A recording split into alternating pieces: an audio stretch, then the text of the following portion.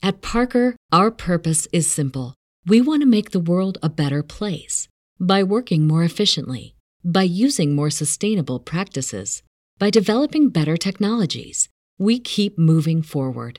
With each new idea, innovation, and partnership, we're one step closer to fulfilling our purpose every single day. To find out more, visit parker.com/purpose. Parker, engineering your success. Wait, so, okay, what's on the docket for today, Aaron? We got Hot Stocks Luke or what? That's a good question. Do we even know? I was just asking him to come over here. I don't know. Are we doing trivia? I don't even know if we're doing trivia. No, yeah, I don't think we're doing. I don't think we're doing trivia today. Well, we could do our own. We haven't done a guess that chart all week. We should probably do that. Yeah, we can also play Wordle. So we have Kevin Kelly joining us from Kelly ETFs. He launched his own firm like yesterday. So we'll talk to him about that. And then we got producer Rohan and his potentially and his friend who drove a Rivian. Is that right? Yeah, supposedly. Allegedly. We've got some big headlines too today just to get through, Spencer. On the docket, we got to talk about the Las Vegas Sands. Yeah, Macau. And to me, I have a take on that. And then I was open the show by talking about the Tesla Cybertruck.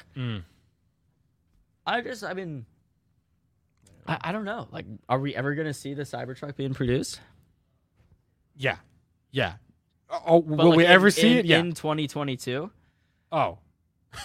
That's the question? Well, ever? I don't know. I think like the more it gets delayed, the less likely it is to ever. Here's a conspiracy theory. Do you think the feedback on the design was so brutal that they are just totally going back to the drawing board? Well, I don't know, because some people love it, and I think they were going. Really? I think they were going for something polarizing. It looks like the Batmobile, and then it just gets more people to talk about it. I think it's honestly kind of genius marketing. I just don't know. I don't know. I don't know. Will we see the Cybertruck in production this year? Odds are no. I'm going to go ahead and say. Someone said the chat it's supposed to be by the end of the year there'll be limited production or something. Try to find that comment. I would sell that. I would take the under. All right, here we go. Gene's asking about Roku on a 2 to 5 year outlook. This is what I like. If you're going to ask about a stock, give us a time frame that you're looking at it. Let us know if you're looking at it for a trade, a nice little swing trade, or more of a long term. Okay. Okay. So how far back are you going right now? What is that? This where my cursor is right now is 2018. Okay, that's 5 years.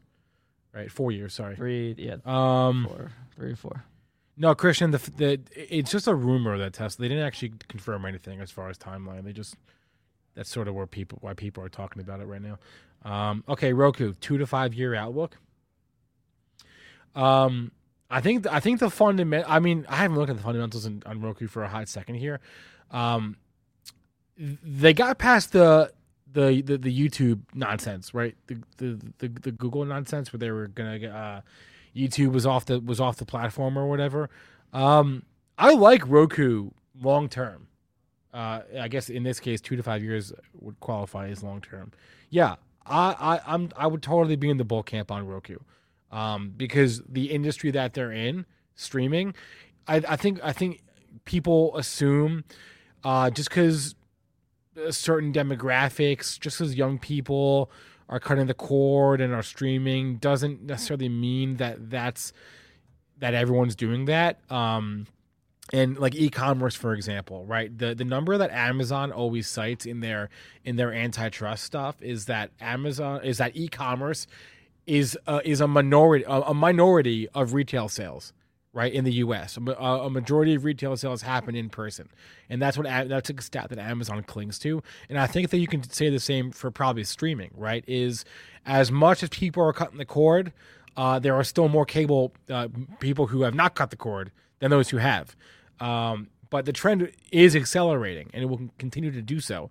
So I would like any company that facilitates cord cutting, and I would not like any company that hinges on the cable distribution, the cable bundle model, right? So Roku would fit into the former category, and I'm down with that. So 2 to 5 years, I'm bullish. Chart looks pretty bad though. I'll give you that, but that's where I was just gonna say. I mean, if it were me, I would wait a little bit to see if we get that reversal. If we start coming back up, then I'd get in. Then, wait, did Elon Musk? Wait, what did he ask us? He said he'll add sheep soon. Really, Tesla Elon? payments. Damn. Heard it here first. Why is Elon so obsessed with like phallic stuff? That's like, a good question. And like he made like the Tesla, it's like the Model S, the 3, the X, and the Y. Like, come on, man. I think he just has the sense of humor of like a 15-year-old. Maybe he does. I have no idea, man. He's a genius. He's a literal genius. But the guy's got a sense of humor of a 12-year-old. Whatever. By the way, did you guys miss yesterday's show? If you missed yesterday's show, you should check it out. We had a very rare in-office guest, in-studio guest, Al Harrington, the NBA legend.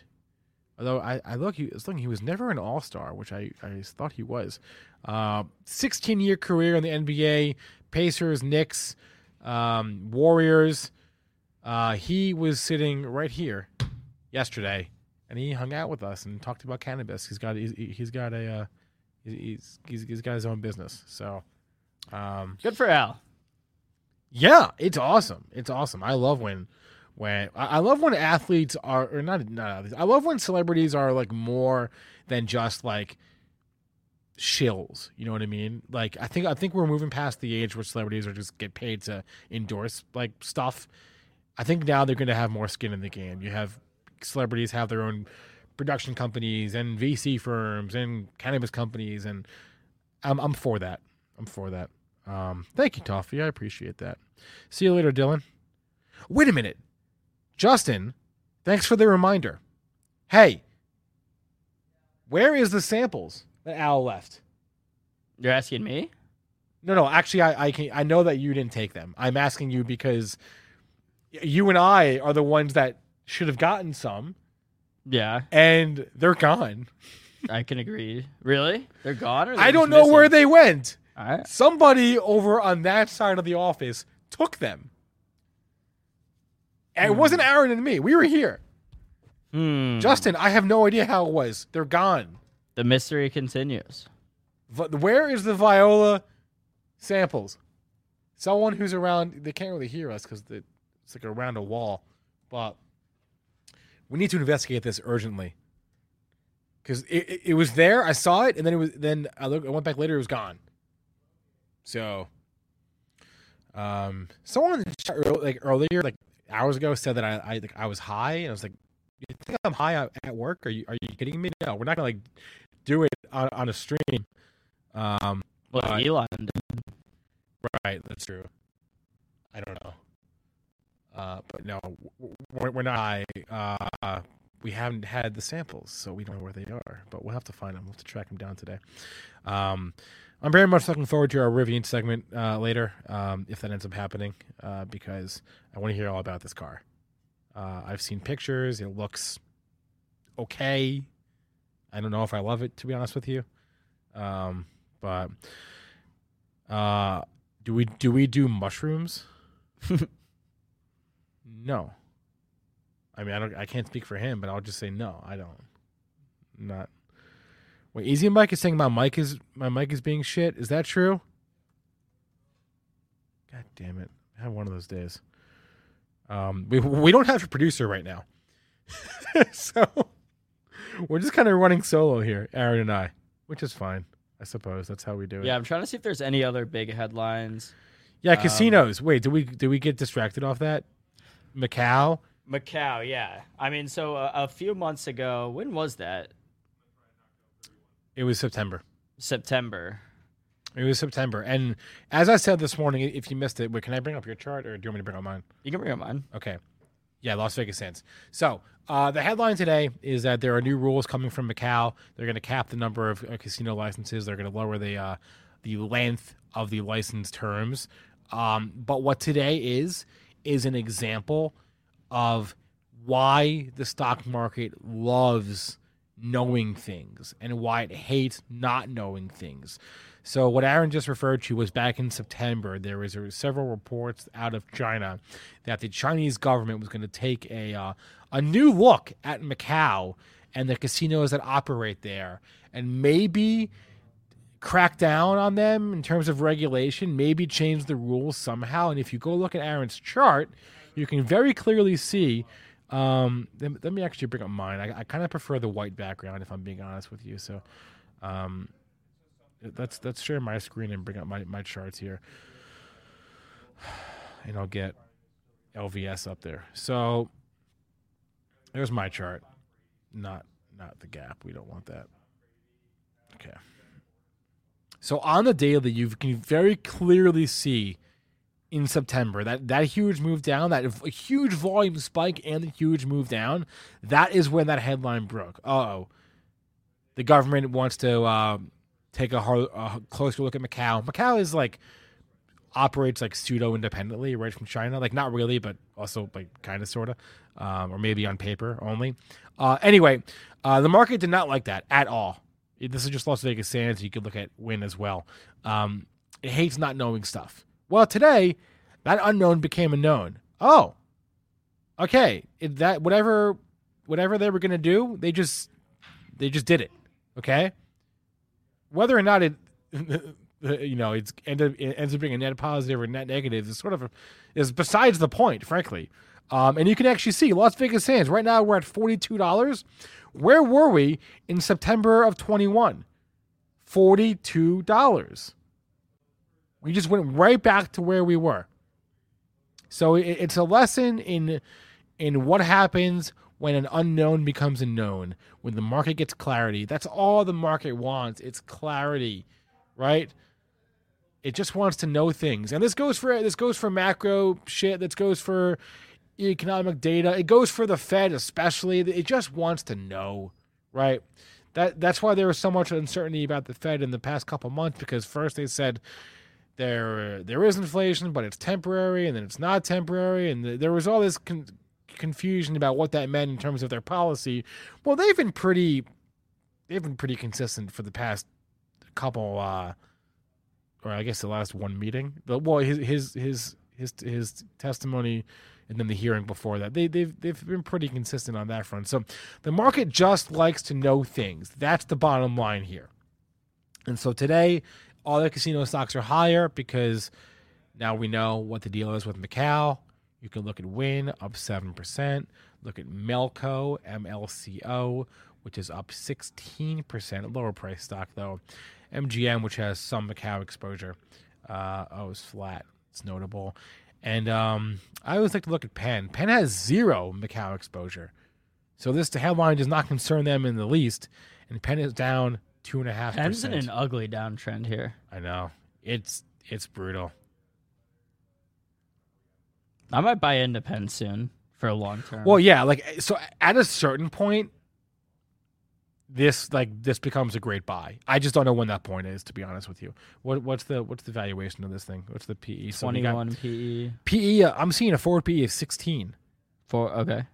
That's pretty reasonable. That's very reasonable. At a certain point, this does become a buy. We had a whole conversation on Pre-Market Prep this morning about Robinhood. It's the same idea, right? At a certain point, it becomes a buy. I just don't know when that point is. I mean, yeah, Robinhood looks like it is. No, but at a certain point, it gets attractive. Oh, 100%. But it might be at $8. I mean, yeah, you're right. I wish we knew the answer to that question. I mean, SoFi too. SoFi's down to I can't. Don't even tell me. Wait, what is it? Below $13. No. I cannot look at this because the more I look at it, the more I want to sell it. But no, I'm not selling. I know why I'm in this. I'm in this now. If they don't get the bank charter, then I'm shit out of luck. I'm screwed. Then yeah, if they don't get the bank charter, then I am selling. I will say that now. I am selling SoFi if they do not get that charter. But until then, I'm I'm SOH, sitting on hands. That's what I'm doing. Can we look at DraftKings? Whoever asked that? Sure. Who asked that on the chat? Holy cow. Yeah, Ryan, don't worry about me, man. I know why I buy things. If I buy things for a trade or if I buy things for an investment, I know the difference. SoFi is an investment for me. I did not know DraftKings had gotten this low. I'm not sweating that SoFi just yet. But the bank charter will change everything, right? Wait a minute. Who asked about DraftKings? Just so I can give them acknowledgement. I can't find it in the chat. Forget it. Anyway, DKNG. This is, I don't know. Oh, Easy Mike asked about that. Let's go to a weekly on that. Holy cow. It looks like it wants to give back all of 2020's gains at this point. Look, the COVID low was $10. Not even that far away from that. I'd buy DraftKings at $10 all day long. Me too. It was a spec, wasn't it? Yeah. Yeah. I'd buy DraftKings at 10. Should we make a shopping list of all the things we would buy if they got to the single digits? I'd buy DraftKings at 10. If they got to the single digits, all right, I'd buy Baba at 10. No. Or at 9. No, I meant stocks that were like relatively close. Baba is not going to single digits. If Baba goes to single digits, we got problems. Or I mean, I don't have problems because I don't own that, but other people have problems, I assume. Yeah. Easy Mike, I also love college basketball. Someone else was talking about the Terps in the chat the other day. They were? Yeah. I think it was Bull Bear Jeff. I don't know if he's out there today. Really? What was he saying? I mean, the season's lost. Hey, producer AT, they're saying my mic is a bit crackly. I'm not sure if you can fix that for us. I'd appreciate that. They're saying my mic is like crackly on my end. I know we had this problem yesterday. It's like I've got a loose connection somewhere. I'm not really sure what's going on. Sorry about that, guys. Maybe Aaron will have to get under the desk here, and I don't know. We will figure it out as we do at Benzinga. We find a way. We find a way. Should we do a crypto update? We should, Spencer. All right, let's bring up the heat map and play our little video.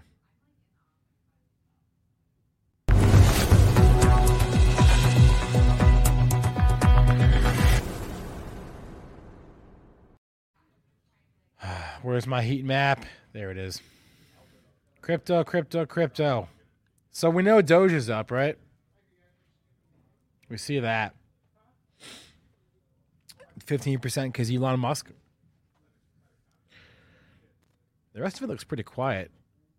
Near, we have to look at Near Protocol, up 4%. And guys, holler at me if my mic gets better or worse. Because Aaron's futzing right now with the wiring. Yeah, he's like literally all up in my foot right now. Anyway, back to the heat map. Okay, Near Protocol, we got to keep looking at that. It's up every day. It's up again today. Bitcoin flat, ETH flat, Solana in the red, Cardano in the green, Binance Coin in the green, Polkadot in the green. Doge is your leader. Elon Musk is your reason. Hey, wait, Doge at 19. When's the last time Doge was at 19? Doge up 11% in the last month. Okay. Good deal. Better now. Thank you, Justin. Thank you, Aaron.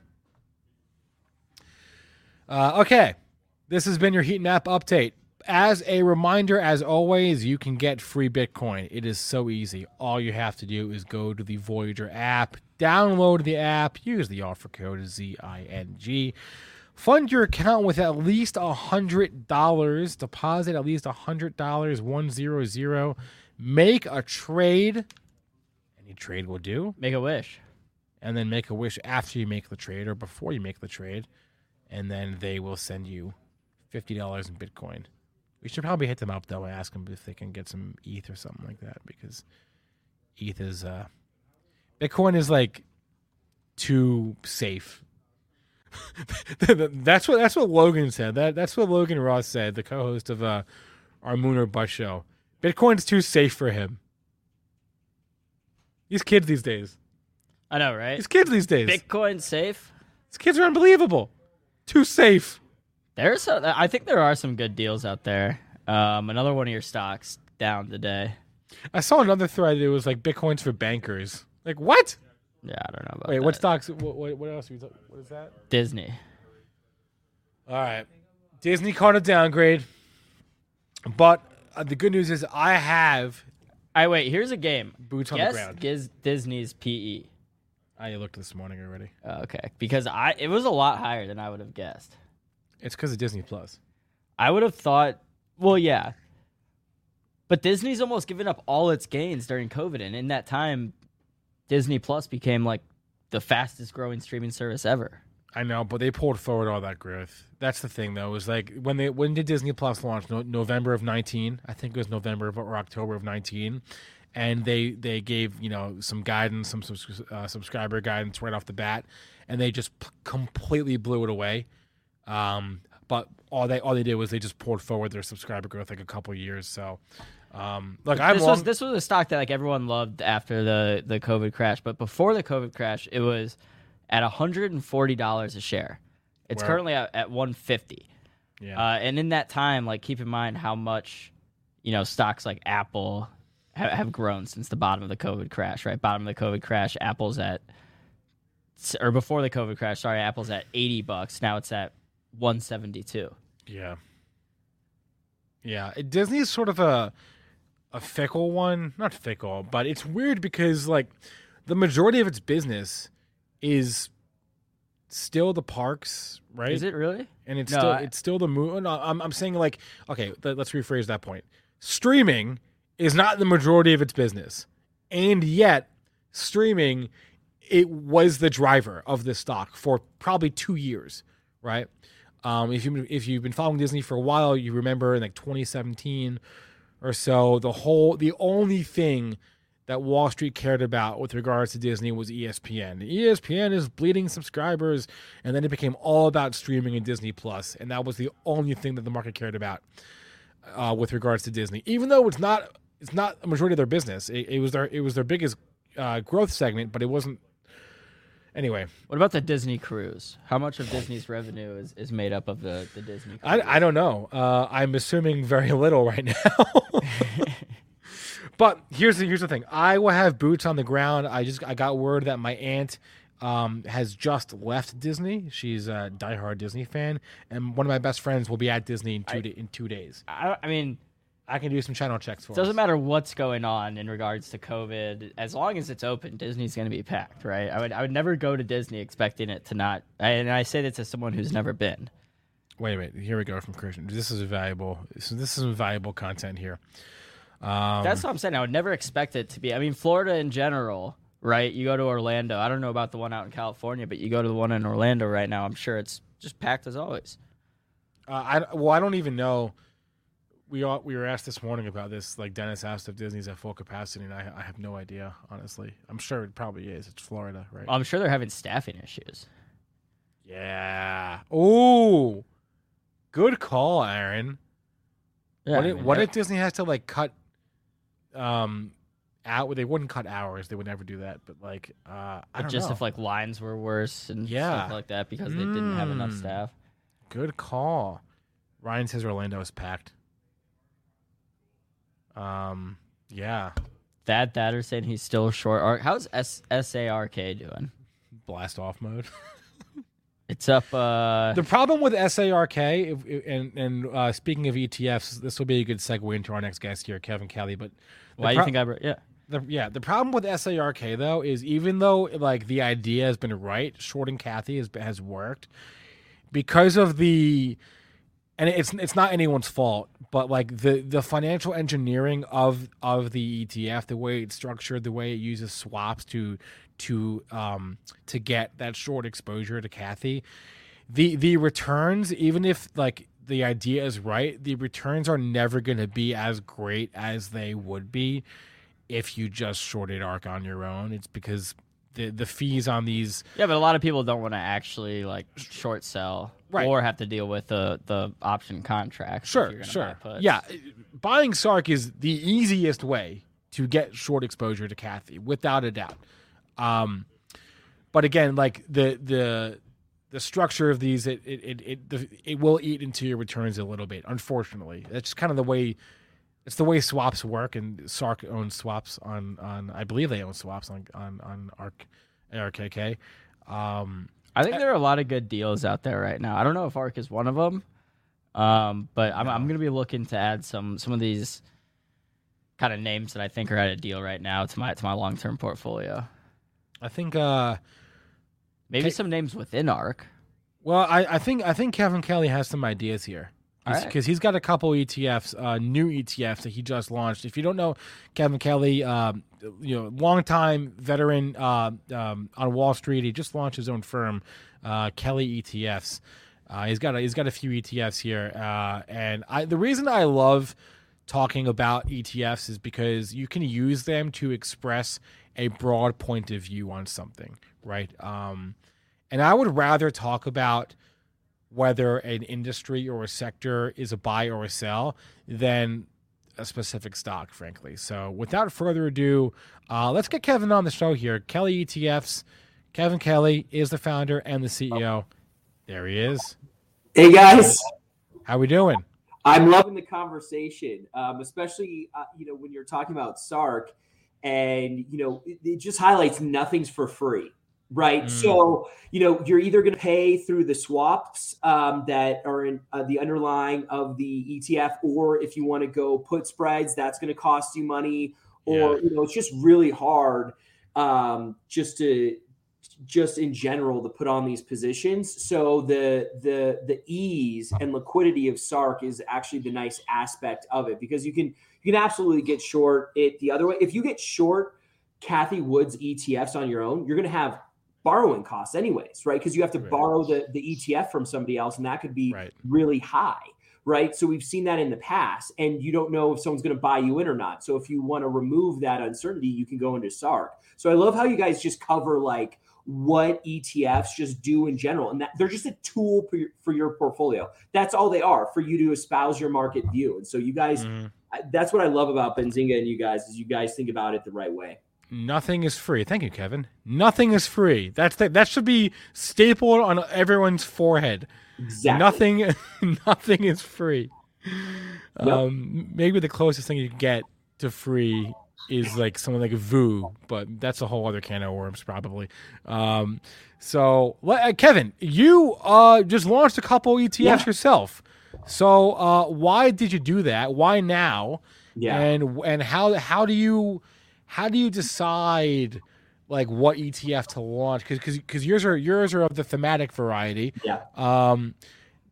Does that mean you're bullish? We'll get into what they are, but does that mean you're bullish these themes just because you launched an ETF on it? Yeah. So, we're only going to come out with stuff that we would want to own ourselves, right? So the way to think about it is we think every investor should have access to these strategies. And what's really nice is we're trying to give you that pure play exposure. So you mentioned you want like access to a sector, right? And the problem with a lot of ETFs is there's cross-pollination. So if we just take, for example, like residential, right? Everybody knows rents are going up. There's single family rental companies now out there. They're doing exceptionally well. But if you look at the leader in the category, it says it's a residential and multi-sector ETF. And it includes not only residential names like apartments, but it includes like healthcare names. And it includes like self-storage. And so you don't want that. So that's not pure play exposure to the residential sector. So we came out with the ETF that can give you that access if you want it, right? So it's got single family rentals, it's got apartments, it's got student housing and manufactured housing. And so those are by definition, according to NAREIT, the subsectors of the residential and multifamily sector. So if you want to gain access, this is a great tool and avenue to consider, right? So you can have that pure play. So when we look at the marketplace, you have to look under the hood of ETFs. And so the whole idea here is we're going to give you that pure play exposure. And if you don't like the sector, we're giving you the pure play where you can short it. Because if you went short that other ETFs that have that, you may be short residential, but self-storage goes up and it negates your thesis and you didn't capture the returns that you should have. So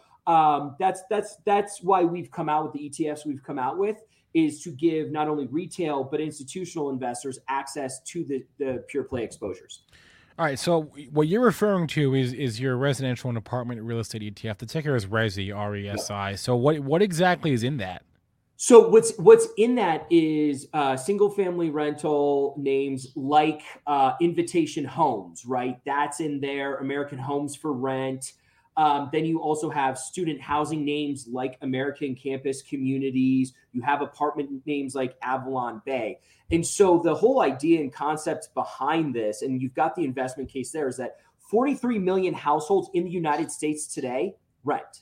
Okay. And there's a demographic change, a thematic demographic change happening where, we've got a new cohort of renters coming into from the 33 years of age to 42 years of age. They're starting to rent more. And that's because the world is flat and people are moving more, and jobs and uncertainty and just the convenience factor, right? So it's like housing is very expensive. We've seen the housing market go up and the affordability to buy your own home has gone down. At the same time, you can get the convenience and technology of nice apartments, and it's experiential. And so we're seeing this demographic come into the market now that's leading to tailwinds, as well as the conveniences of just renting in general. Because some people, they don't want to deal with a leaky roof or a boiler goes out or, mowing the lawn or any of that. And so a lot of the housing stock is aging as well. So you actually have to update it, which is very annoying because, we went through 08, 09, and then that left a decade of not building. And so we've got an older housing stock coming.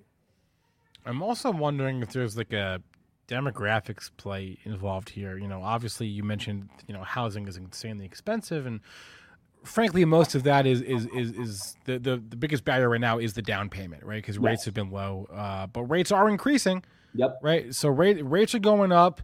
Let's just play ball for a second and assume that the down payment doesn't go down while the rates are going up, and then you're left with a crazy down payment and high interest rates, right? And so the housing becomes even more affordable.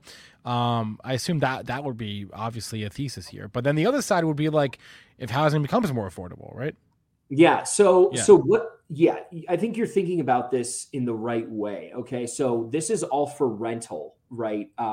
Areas. Right. And so what's happening is right now, if rates go up as they have, we're seeing on the 30-year mortgages, they're at the highest it's been since March 2020. And is that a coincidence? No, that's like when the pandemic started and we're going back to that, right? So now the financing costs are going up. So when financing costs go up, the amount of house you can buy goes down, right? Because more of your money is going to go into servicing the 30-year mortgage that you have as opposed to the house. And so if you're a family of three, you need the bigger house, you need more house. And so what on the converse side is you could go into a single family rental that's the same price or less than what your mortgage would be. And you could start saving up more if you want to, or just see how the uncertainty happens around rising interest rates. Yeah. You're right, and I didn't really close the circle there. So the idea would be like, the more unaffordable housing becomes, the more and longer people rent. That was just to close the loop. Yes, but, correct, exactly. And there is a cohort of people that never want to buy; they only want to rent. So it's pretty interesting because the conveniences, like I said, they don't want to pay the property taxes. They don't want to, pay for the gardeners. They don't want to pay for. So you've got this mindset now of people that they want the conveniences of it. And the older generation, it's funny. This comes out within the, the sub-industry blogs that you can read, or the magazines and coverage of this, is that the older core cohort of empty nesters they want to downsize and they want better conveniences, right? They don't want to keep up with their house. I mean, managing a house is difficult. I live in Denver, Colorado suburb. Listen, when my furnace went out, I spent 2 hours trying to get it back up so I had hot water when it was like 20 degrees. You're exactly right. I'm at the age now where my friends are starting to buy homes, and my one buddy is it is one endless cost after it. Yes. It never stops with him, and I feel for him, but like it never. It never stops. And there's other costs you don't see, right? There's the closing costs, and then there's the furnace, and then there's a leak in the shower head pipe, and all of a sudden you got mold in your bathroom. It's like it never ends. But I want to move on from the housing market for a second and talk about this other ETF, this travel ETF you've got. Yeah. This is interesting timing here. So the ticker is HOTL, hotel. Very clever. This is a travel ETF. Yes. Now. Yes. Yeah. Yeah. It's, you know what? It's, I think, we're talking about, if we're talking about how do we put new capital to work? And what we're starting to see is that business spending on travel is near multi-decade lows, right? Like they're not wanting to spend money on travel because of Omicron and all that other, uncertainty around the travel and tourism, right? So how do you play the reopening trade? And over the next 1, 3, 5 years, when business spending starts to go up on, hotels, right? And travel and leisure.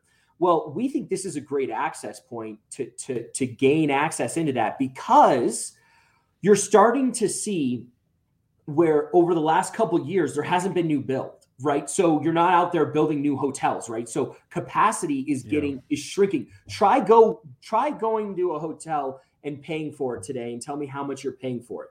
It is very, very expensive because no new supply is coming online when demand is starting to increase. So it's a follow the money, right? People are going to be spending a lot more on hotels. They're wanting staycations. They're not wanting to get on planes. So we think this is a great, great, great play over the next 1, 3, 5 years as business spending and leisure spending starts to go up. So this is a great economic barometer. So if you want to say, hey, is the economy rebounding? How do we play the reopening trade? How do we play the economy? This is it, because it captures various income spends across the spectrum. It's a great economic barometer, not only from leisure, but also business. So you're going to get that dual component. If you want to play it via airlines, that's tough because they're a heavily regulated industry. Yeah. There's cancellations that can get choppy. I mean, remember Warren Buffett used to never buy them because they always went bankrupt. Mm-hmm. So then let's look at cruises. It's a very niche traveler, right? And leisure traveler, like businesses aren't really spending on that. So if you want to think about when is the economy back, look at HOTL, and that could provide you a good barometer of how the economy is doing. So that's really how we think about it.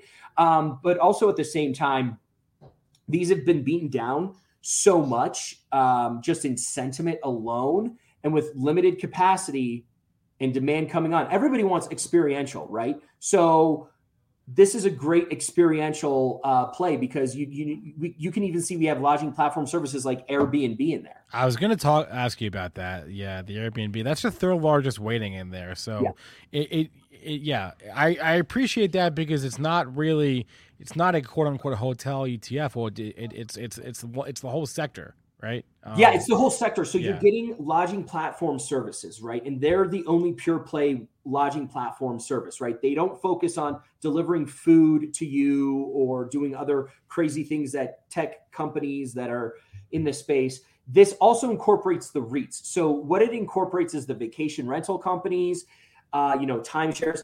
It incorporates the REITs that actually own the hotels. It includes the C Corps, which are your Hiltons, your Marriotts, which actually just brand the hotels and provide the services and get a fee from the people that own the actual hotel. So they get like 10 to 15% services. So a lot of hotels that we know, they could switch overnight to a different brand.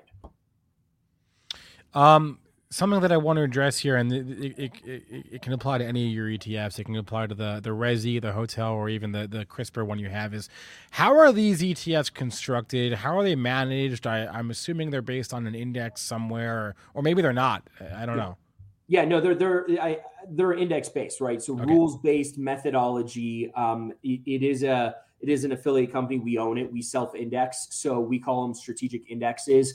So what they do is they actually go through and they span the developed market universe for hotel. And so you're going to get global names in there as well, traded, over in Europe. So that's the nice aspect when it comes down to it. But it's all rules based. You don't need to worry about me picking names, which I think are going to do better or not. So, I think that's the way to think about it. The hotel just trade is just interesting to me. I mean, I've been like booking a few hotels lately for some travel I have planned this year, and I can confirm what you just said is they're insanely expensive right now. But I am worried, Kevin, that like, what if business travel never gets back to where it was? The tourism is not enough to counteract that. Yeah, I think you're thinking about this exactly the right way. This is dependent on business travel rebounding. And so if we take a step back, businesses need to adapt to the current market environment that they're in, because they need to meet, their earnings. They're trying to generate business. Everybody wakes up every day and goes to work, and it's what we do in that. So the businesses are actually starting to have off sites at the hotels, right? So if they've got a bunch of remote workers, and all of a sudden, when we go to remote working, now they're holding off sites for their company employees at hotels. And you're starting to see people wanting to go back to conferences, to doing business. Like, businesses want to actually interact with their service providers and their colleagues, their partners, right? So in my industry, there are tons of conferences. Everyone's like, are you going? Oh my gosh, we'd love to go. And everyone's just, there's this excitement about getting back to work, right? So you've got this pent up, like, innate human nature in us where it's getting back. And, when we were the Paleolithic man, we were in packs and we'd go hunt, gather, forage. It's the same thing today. We want to do that in the business world. We want to go hunt, forage, and gather with our colleagues in our space to grow. So I think it's going to come back. I think everybody's sort of over this, Omicron. We're heading 3 years into this pandemic. Everyone's like, okay, well, even if I'm vaccinated, I'm going to get it, but it's not going to be as bad. People want to go live their lives. And how do they live their lives? They go experience things. And how do they experience things? They stay at awesome hotels and they travel, eat, see the world. And this is a great way to play that.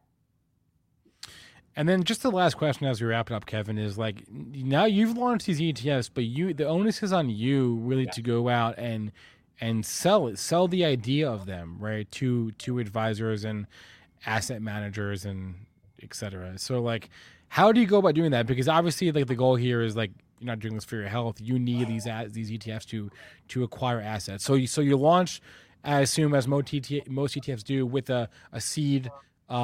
For some seed funding, right? But now you need to go out and you need to gather those assets. So like, how do you do that? So I've been in the space for many, many years, right? I launched my first ETF in 2013. That ETF is now over $6.2 billion. If you look at the ETFs I sponsored back in 2018, one of them's at $1.5 billion. So I've got extensive relationships with advisors and investors. And so, it's talking with those advisors and investors about what's the differentiator. So let's take the CRISPR and xDNA one. What's the differentiator, right? So we talked about Kathy Woody earlier. She has ARCG. It's actively managed. It includes a bunch of stuff in the genomic sector. This one is a pure play way to get access to CRISPR and gene editing, which is going to displace old therapeutics, right? So before, how we used to treat ourselves is we would take a bunch of drugs and hopefully knock down the disease, right? And then get it into remission. Basically, what gene editing does is it goes in, it takes out the bad DNA, inserts good DNA, and then you're done. It's a one-time treatment, not multiple treatments. So follow the money is what I'm going to tell every investor and advisor that I know. Why would you get into xDNA? Because Pfizer, old legacy healthcare, just did a $1.4 billion deal with one of our top constituents in the xDNA index, right? Beam Therapeutics. Beam is going to go through Pfizer's list of drugs and say, we're going to take these 3 drugs and we're going to turn them into gene editing, and base editing is what they actually focus on, and then actually cure that disease. It's curing diseases on a one-time basis. And so you want pure play exposure because it could, it's brand new and in its infancy, right? It's only been around for 10 years, really. And we still don't have the first actual FDA approved commercial drug. So this is a nice long-term play. I think this is a great way to think about venture capital.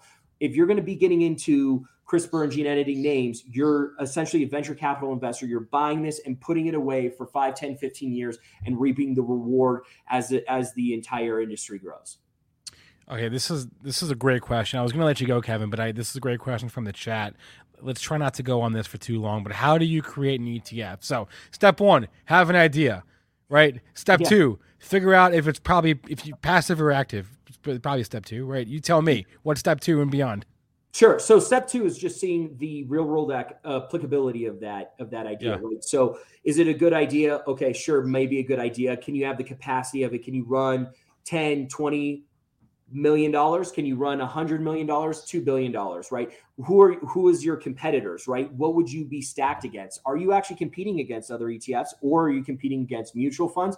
Are you competing against, private funds? And so it's looking at the landscape and how you're going to win in that landscape, and then going to say, okay, do I find an index company that can turn it into an index? And then do I find a partner that actually knows how to run, own, and operate ETFs, and then approach them and figure out how we launch that ETF? So I think the first idea is getting your competitive landscape and then going from there in passive, active, then finding a partner in the space that knows it, because it is a tough space. I mean, it's hand-to-hand combat. If you're not willing to have a 3-year business plan and lose money every single day for a year, while you get your track record, then you don't belong in it. You need intestinal fortitude.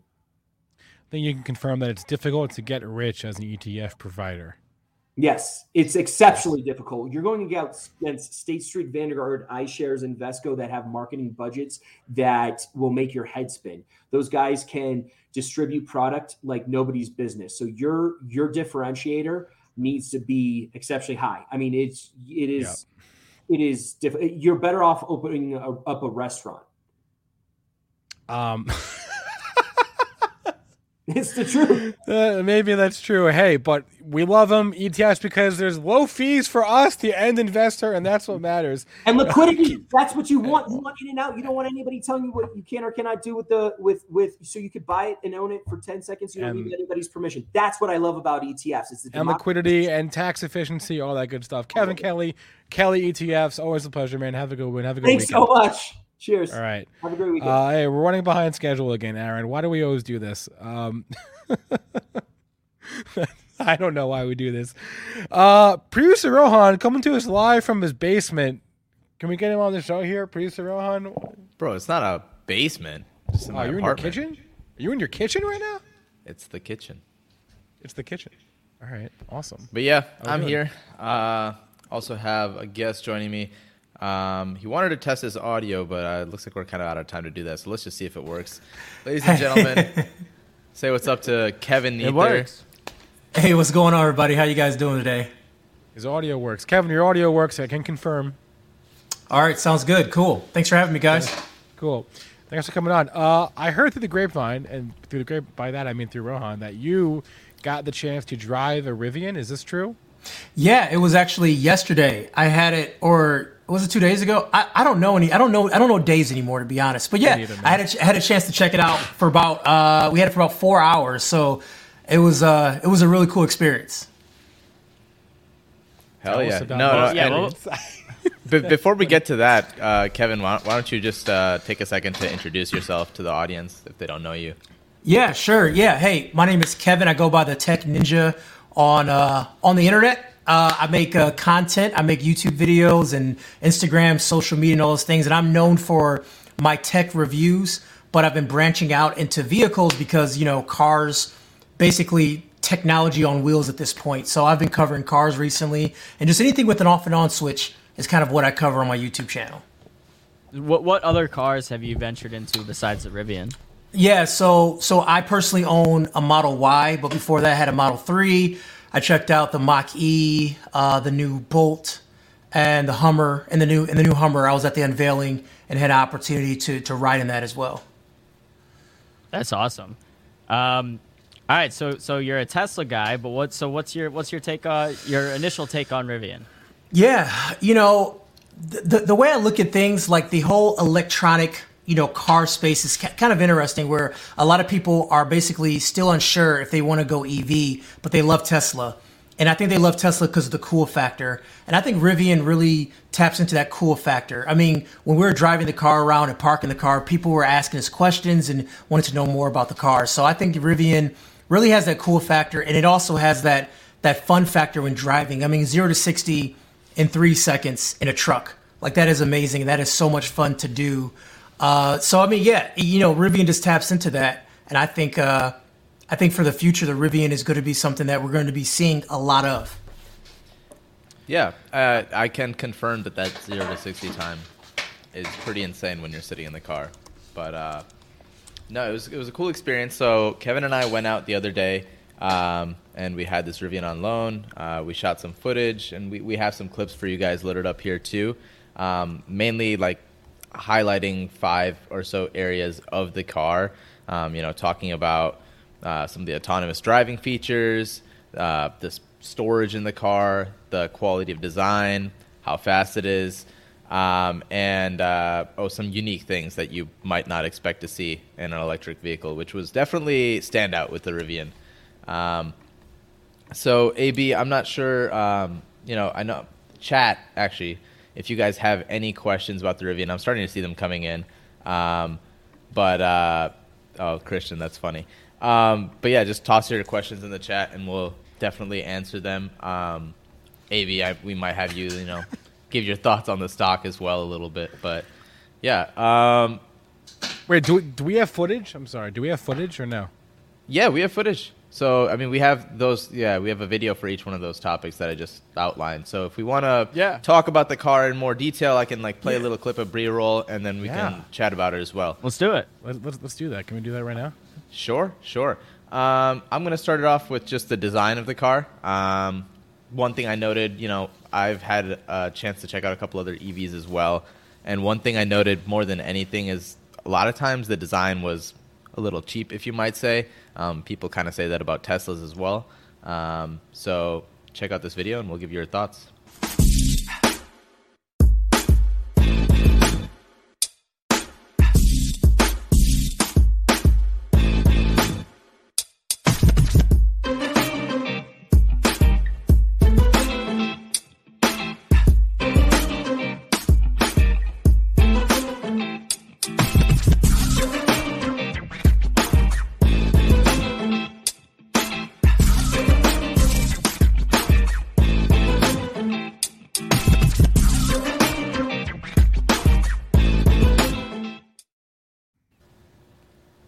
All right, so that was I dig it. little edit courtesy of one of our guys, Jay, but some of the footage we shot the other day. But yeah, I mean, off the first glance, it's a pretty cool car. What do you think, Kevin? Yeah, I was gonna say definitely for me the design of the truck, like it looks like a truck, which is definitely cool. But when you look at it from the front, there's something different with it, and that's what I like about it. It doesn't scream, "Hey, I'm an EV," but it screams like, "Hey, I'm a truck, but I look really cool while being a truck." Yeah, I think my biggest question for the Rivian will be that when it's commonplace, when we have the Rivian in production and on sale kind of to the masses with the Ford Lightning, I feel like, and I don't know a lot about cars and trucks, but I feel like truck guys really care about the, how much can the truck tow, what's the horsepower, etc. So I feel like whichever one out of the Ford Lightning and Rivian will have the most utility will be the one that's the favorite. Yeah, I could kind of speak to that a little bit. So the Rivian is more of an off-roading truck, and it has a lot of off-road features, where the Lightning is more of a work truck. So they're going to be a little bit different in that aspect. Like the Lightning will be able to haul more. It is a bigger truck. The Rivian is more of a compact truck. So I don't think the same people would be looking at both of those cars at the same time. I mean, some may, but for the most part, if you're working, the Rivian is probably not going to be the one. But if you're like off-roading or you want to go camping or you do like those, those sports and you things like that, you want to like haul extra stuff, I think the Rivian more like has those things. Like, I'm not sure if you have a clip of that, Rohan, but the Rivian has a built-in kitchen. Like for some of the higher end models that you could slide a kitchen out of the side of the car. So it does things like that. I mean, it's just kind of more of a fun car, in my opinion, than the F-150 is more of a work car, if you will. I would say like this Rivian would compete more in the class of like a Range Rover or something like that, like a high-end off-road vehicle. And it's a total different price class as well, right? The Rivian is kind of averaging around $70,000 for this launch model, and F-150 Lightning is obviously quite a bit lower than that. But in terms of like the quality of the design, things they thought about with the software, I have to say, like, definitely very well thought out. No clip of the kitchen, Kevin, but that's pretty cool. Yeah, one of the things that I find interesting when talking with a lot of the Rivian people, a lot of them are ex-Ford, ex-GM people. So it's not like just random people are making a car. I mean, these are people who have worked for Ford, worked for GM, and those companies. So these are people who make cars for a living, and they're making this car too. So, and to me, like, I think the difference between, obviously Tesla and this is that I think the Rivian does bridge the gap pretty well between people who are used to, gas-powered cars and electric cars, because it still has buttons inside the car. It still feels like a car, like the switches and everything are manual. And it's not like Tesla where everything is like touchscreen, everything is interface, and everything is electric. You have to push a button to open the door. Like, it really has some of those car things that you're used to seeing and used to having. The Rivian still has that. So it's kind of a nice blend between the two, in my opinion. Yeah, someone in the chat commented, like, would you take this off-roading? And they specifically mentioned, well, something that the engineer, because we got to speak with an engineer from Rivian as well, and he was telling us about how he was testing the truck, and it had, like, a drift mode built in, where, like, because, like, the motor control and whatever, like, you could pretty much keep this thing sideways forever. So it's definitely, like, more of, like, a fun vehicle, I would say, than anything. But no, definitely... and yeah, compared to Lordstown, I'd say Rivian is definitely far ahead of the game there. I was just doing some research, and at least with Ford, surprisingly, the Ford Lightning, the base model of the Ford Lightning has a higher towing capacity than the base model of a Ford F-150. Yeah. I mean, with the motors, it makes sense, right? They got all sorts of torque. On the new electric. Yeah, the only thing with the electric, when you start towing things, then your range gets cut down dramatically. So I'm not sure. Do they release range numbers with towing capacity? Because I know with the Model X, you can tow up to, I think, 7,500 pounds. But once you put that much weight on there, you lose about half the range. So that's something to consider. Like, let's say you're trying to take a trailer up north, and let's say it's a 200-mile drive, and you have 300 miles worth of range. You're not going to make it up there in one haul. So that's something to be mindful of. When you have an EV, everything you do just takes more power, takes more battery, anything you're doing. That's a great point. Yeah, this does make the caveat that you need to put you need to get the extended battery to tow that much on the Ford Lightning. But yeah, I mean, I think the idea is eventually we'll be at a place where we have, charging stations as often, or as many charging stations as we do gas stations, and eventually those will have the fast chargers as well. So you can, I mean, Elon says there'll be a day you can charge your Tesla in like 5 minutes, so who knows? Maybe that will make those long road trips a little bit more feasible. One thing I thought that was cool that they showed us in the car related to like the charging aspect is with like the built-in display and the navigation. It was kind of cool that it had like a list of all the chargers nearby. It'd take you to the closest one. What network it was on specifically, what power, how fast it would charge it. Like, that was pretty cool to see. Sorry, go ahead. Oh, you go ahead. I was going to ask a separate question, but I want to hear your thoughts on this. Yeah, I mean, that's where Tesla has a huge advantage. Their network, their supercharging infrastructure, it is amazing. I mean, I can drive from here, Detroit, all the way to California on their charging network because they put them off the freeways And here in Michigan, like they're next to Meyer, and going down south, they're next to other different stores and things like that. I still think a lot of companies, EV companies, that's where they struggle at, and that's something they're building out with the.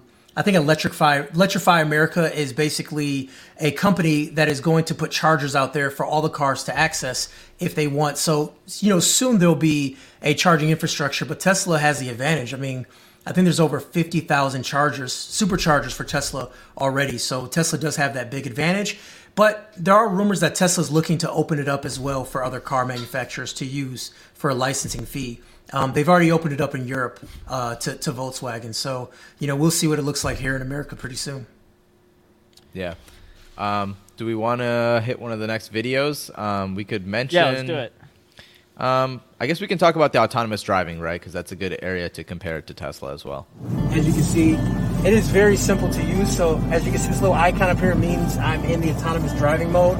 This little blue line is showing me my lanes. But if I want to speed up, it's just as simple as tapping this button right here. And now we can adjust our speed. And as you can see, the car is keeping up with just me tapping this right here. And look, I've only been on the freeway for a couple of minutes. It's definitely smooth. I am very comfortable with it.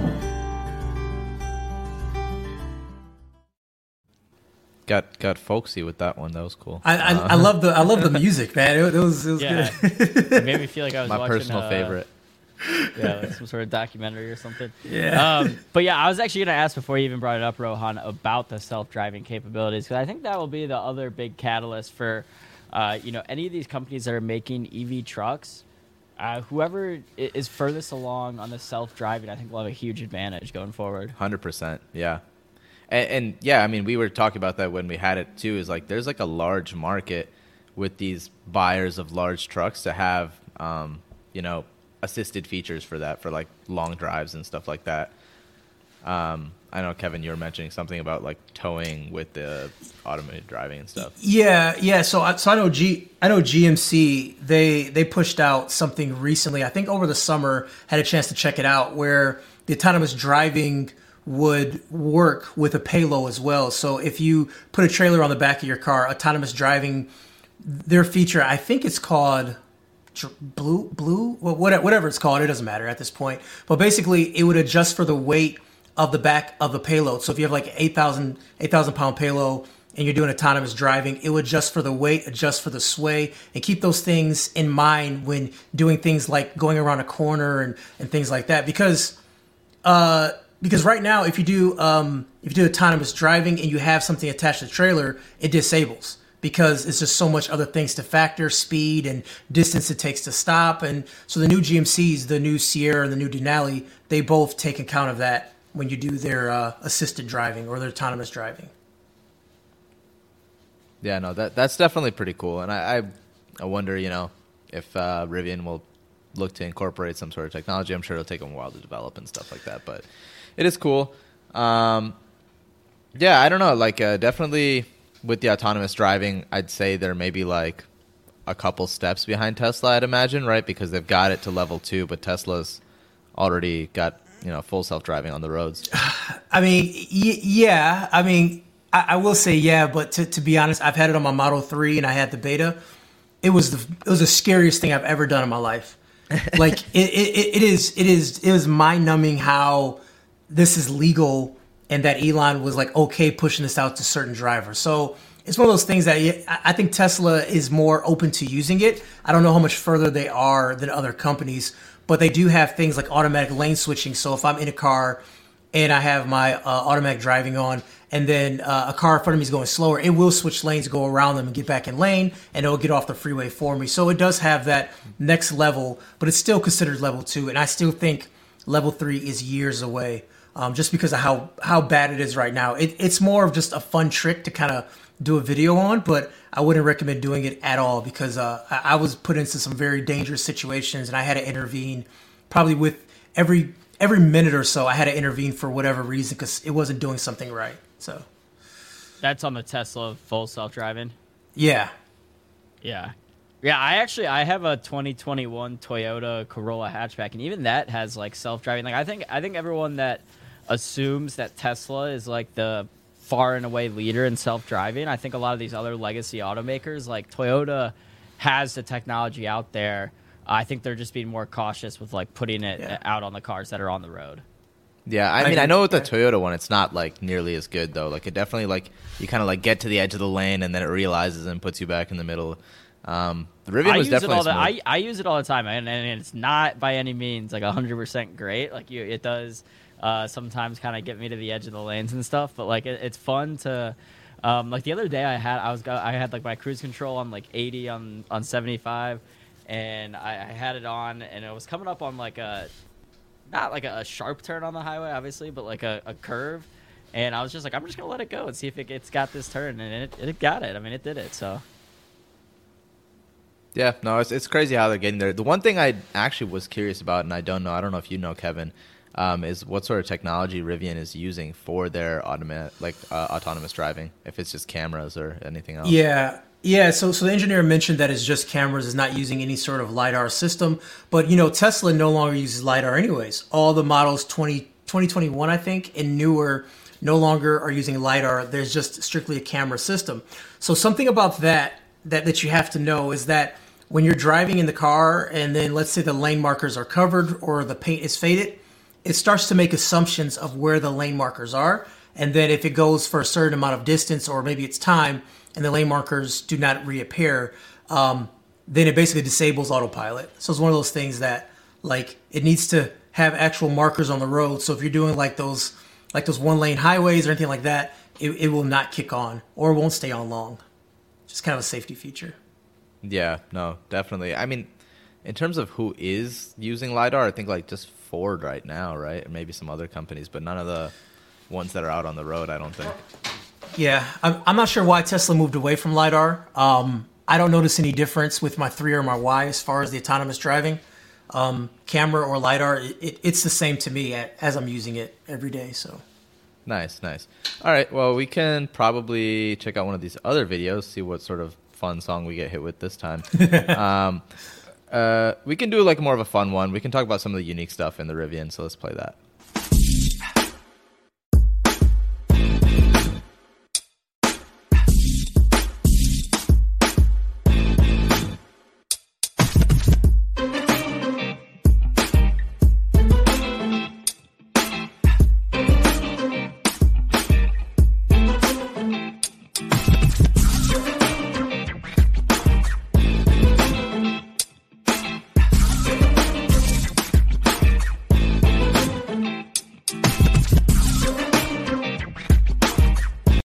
All right, that last one was kind of hard to tell.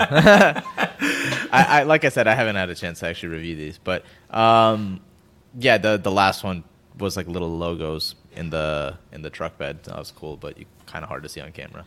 But no, those were some of the unique features. My favorite one was the flashlight in the door. I thought it was so sleek how it was, but it was pretty cool. Yeah, so I mean, this car does have a lot of like little accessories and little fun features like baked right into the car. I kind of mentioned it. We don't have a video of it because the version that we had didn't have it. But, if you get a certain version of the car, a certain trim of it, it will have a built-in kitchen that you can pull out the side of the gear tunnel.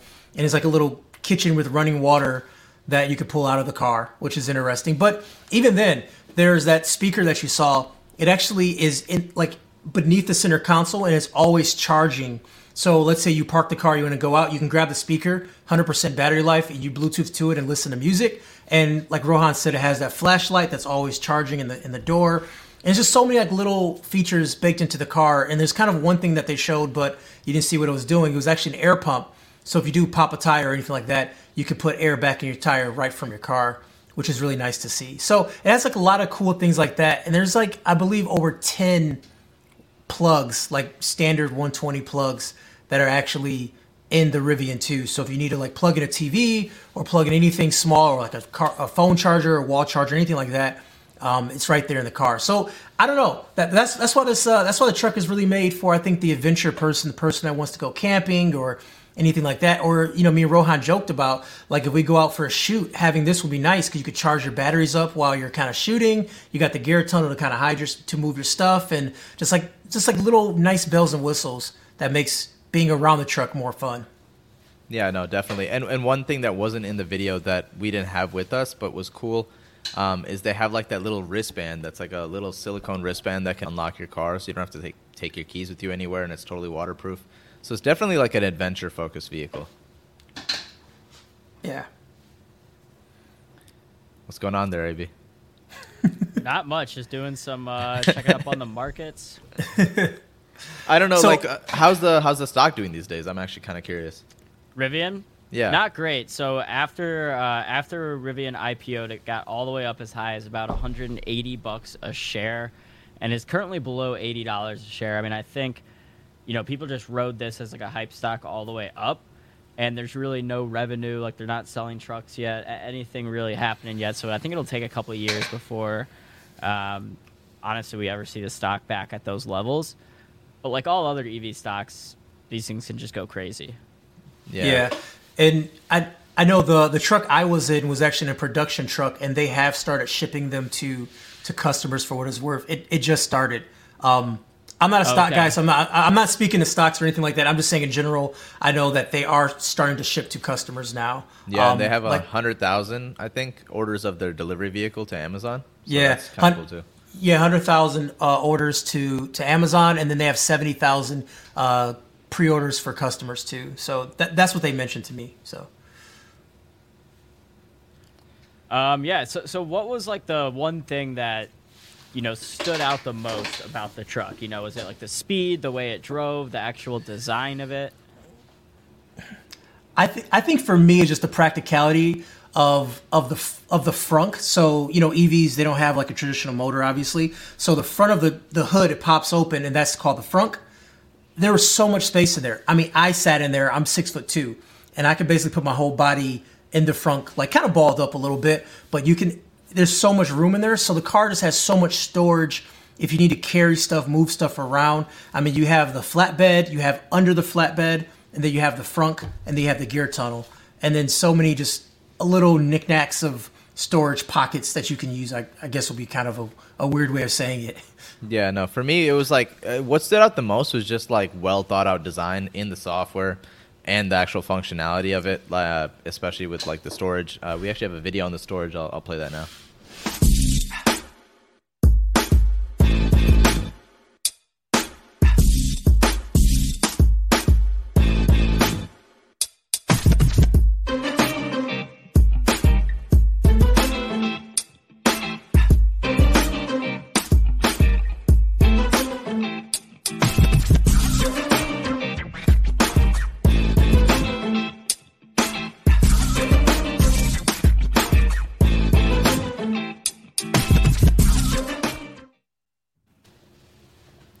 Yeah, so I mean that video is mostly showing off like the gear tunnel, which is definitely a cool feature, not something you usually see on trucks, but some other areas as well. They really kind of utilized all the space they could, I thought.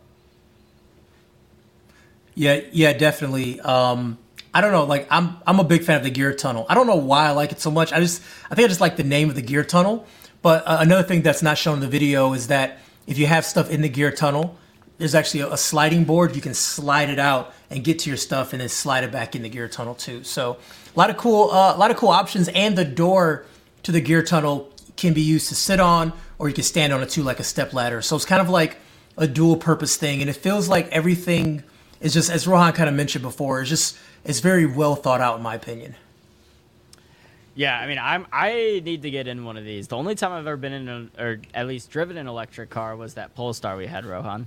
Yeah, and that was a car, like as its bare bones, like it was an electric car, but beyond that, like the software was just like not quite there, I would say, and the interiors kind of felt a little cheap. But other than that, I mean, but that's a much lower price point car as well, more of a Model 3 competitor, but I wouldn't even really say that because Model 3 is definitely beating that one out in terms of value. But no, I mean, I this is definitely like a higher price point vehicle, but they definitely, I think, made it worth it, I would say.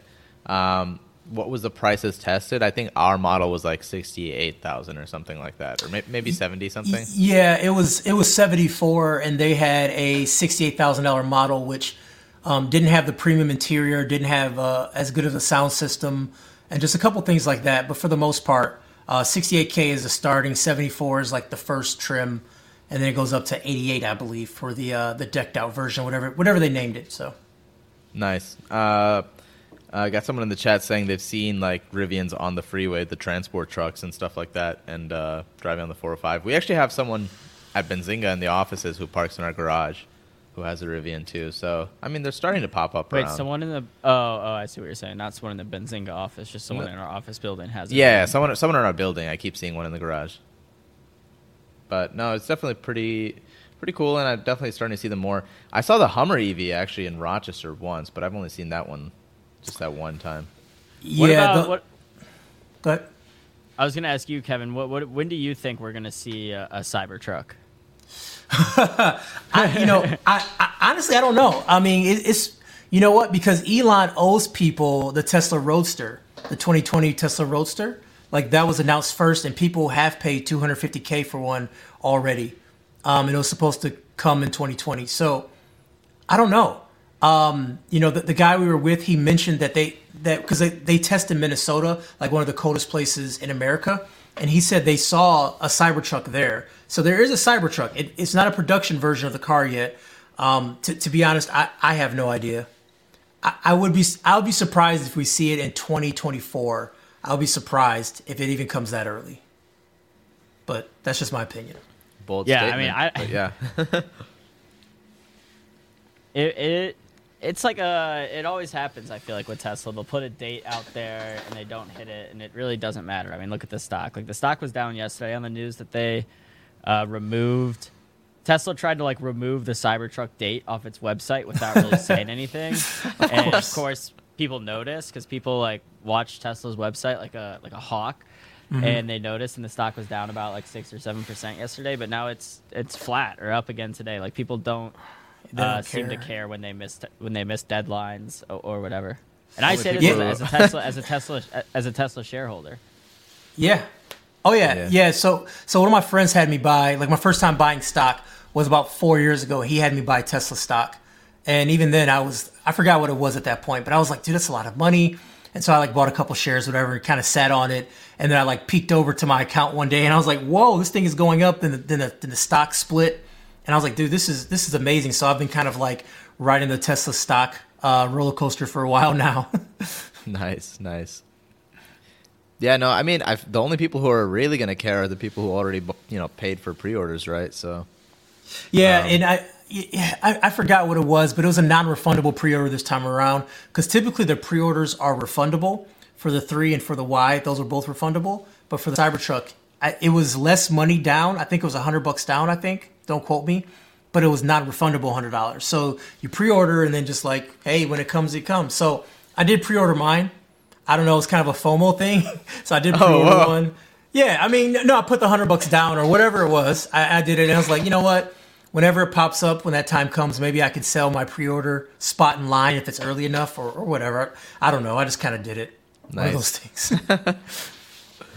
Yeah, it's almost. I feel like with Tesla's, at least with Tesla's stock, like it's almost like they've done this so much that it doesn't matter anymore. Like if Toyota or one of these other legacy car makers like put out a date and then had to push back production, it'd be like a huge deal. But for Tesla, because it happens so often, it seems like people are just kind of numb to it. Yeah. For me, Tesla just kind of feels like one of those meme companies where they do these little goofy things, whatever, and people just like it because it's Tesla. Like, oh, yeah, it's Tesla. This is what they do. Like, could you imagine if Ford pushed out autopilot beta to people's cars and it was doing the things that it was doing, or the summon, or like pushing out beta features in general to cars that could hurt people? Like, to me, that is the craziest thing, that in my car, literally, I can push a button and have it summon, have it drive in a parking lot to come see me, not obeying any type of laws or rules or anything, just going across the parking lot through parking spots to come pick me up. Like, that is crazy to me. As someone who loves my car, I do think there's so many crazy things about it that should not be on there. Really? Yeah. I mean, I didn't know. I've never talked to someone that's been that open about like the problems with the self-driving on the Tesla. Oh, yeah. I'm a reviewer by nature, and I'm not a fanboy by any means. So I can own a product, and I can bash the hell out of it for a long time if I want, but still say I like the product. Like this is what I don't like about it. This is what I do like about it. And overall, it's a net positive of what I like about it. So, I mean, I definitely could do that. I mean, there's definitely some things and about Tesla. And you've got to like that, it a certain amount. I mean, to go from one model to the next one, you have to like the product overall, right? Yeah. So yeah, like, don't get me wrong, I do like the product overall. I think it is the best EV available right now, and I do love the tech features. I do love all the crazy things with it, but it's definitely some things on there that's not safe, and I don't use often, or I use to make a video on and kind of talk about. There's a lot of crazy things with that car. So someone in the chat saying the $100 down payment for Cybertruck is refundable. But it is refundable. Okay. Yeah. I did say don't quote me. So yeah, going through a couple other names that I'm seeing in the chat. Lucid, of course. There are rumors about Lucid being the EV manufacturer behind the Apple car. So if that turns out to be true, expect to see Lucid stock, kind of skyrocket from there. I have some Neo too, which is Neo's trying to kind of be like the Tesla of China, and yeah, I mean, I think long term the market over there in China, there's just so many people that eventually, when EVs are the most common car, that Neo is a name to look at. But I mean, Kevin, you haven't been in a Lucid Motors car, have you? I have not, but one of my friends owns a Lucid Air, and he's making content on his YouTube channel right now. Actually. He loves the car. He said it is. He said it reminds him of like Mercedes-Benz quality as far as like craftsmanship, and then all the tech that a Tesla has, which is like an amazing combination. But I have not been in one yet. I'm trying really hard to get a chance to drive one though. That's pretty crazy. Yeah, I mean, if that'd be pretty impressive if they were able to do that. I know everyone was kind of impressed with the mileage quote on that car, right? It was like 500 miles or something like that. Which is pretty impressive. The only other one that's coming out pretty soon, I think, is the Fisker Ocean. But I don't know about like the tech on that. I just know it's like a EV. I don't know anything beyond that really. Are they a SPAC, AB? Who? Fisker? No, I don't. Or maybe they were, but they're not anymore. I mean, Fisker is currently trading at $14.40. Let's see if they were a SPAC. Be able to tell pretty. No, I don't think they were. Okay. Could be wrong. Maybe they were. Yeah. It'd be interesting to see them kind of like come out from the woodwork on this one and if it's actually any good. I honestly don't even like the way the new car is going to look, but the Fiskers. I think Fisker's like a sneaky name in the EV at least like stock wise, because people are always talking about Lucid. People are obviously always talking about Tesla. People are talking about Rivian now. People are talking about Neo, but not a lot of people talk about Fisker. I guess I have a question out there, even for the chat as well. When do you think these car manufacturers are going to just get rid of gas cars and go strictly EV? I mean, obviously, I know it's not going to happen next year, but I wonder, like, when is the Ford going to say, you know what, F-150 or the Ford Focus or any of their popular cars, we're only doing an EV variant of this car? I wonder, because I think at that point, when you GM and a couple other big manufacturers have already come out and set dates that they plan to stop manufacturing gas vehicles by, like, I think by 2035. GM said they're going to be done producing gas vehicles, or that's their plans. Yeah, it depends on the brand. Like, you have Dodge out there saying that they're never ever going to produce an EV in the history of Dodge. They literally just said that. It's kind of funny making a bold statement like that. They're just like the opposite, right? We're still going big muscle. They're basically saying like, oh yeah, if we're gonna go down with the ship, if this like puts us out of business, fine, but we're not gonna give in. We're not gonna start making. Harley Davidson did that too. They did have a subdivision of Harley that was making EV bikes, and they spun that off as a separate company, and they said Harley is gonna focus just off on gas. What is it, like ICE engines? Internal combustion. ICE, yeah, ICE. Man, can you imagine an electric Harley Davidson? That just seems. I understand. There's one out I understand that. Really? Yeah, it's called the Livewire, but it doesn't look like a real Harley. It looks like a sports bike. Yeah. Yeah. Seems very weird. Like it seems like some companies are synonymous with gasoline and muscle and the sound, the rumble and things like that. But it's funny that cars over the past 5 years or so, they have been pumping in fake audio into the vehicle to kind of give you that sound still. Just because these cars are becoming more efficient and more quiet, that they actually have to provide that sound for people to make them feel like they're going fast, or they feel like they have a strong motor. So yeah, I mean, that's definitely a thing. Yeah, even the Mach-E, by default, it has fake engine sounds. You'd have to turn that off to whisper mode where you don't hear anything at all. And then they have an unbridled mode, I believe, or something like that, where basically it pumps in the sounds like an old school Mustang while you're driving an EV, which is very, very interesting. I will say though, on the flip side of that, the first time I was ever in a Tesla and someone like revved it up to like 85 or 90, I like could not get over how cool it was that it was that quick and we were going that fast while it was like so quiet. Like to me, that was cool. So there are people out there. I hear what you're saying, that it's like they want to feel the power when they hit the button to start the car or turn the key. You know, they want to hear that engine rev. They want, you know, when they're going down the highway and they speed up, they want to hear that. But I thought it was cool seeing it, how quiet it was. That like, holy shit, this car is like, the Teslas are fast. Yeah, definitely.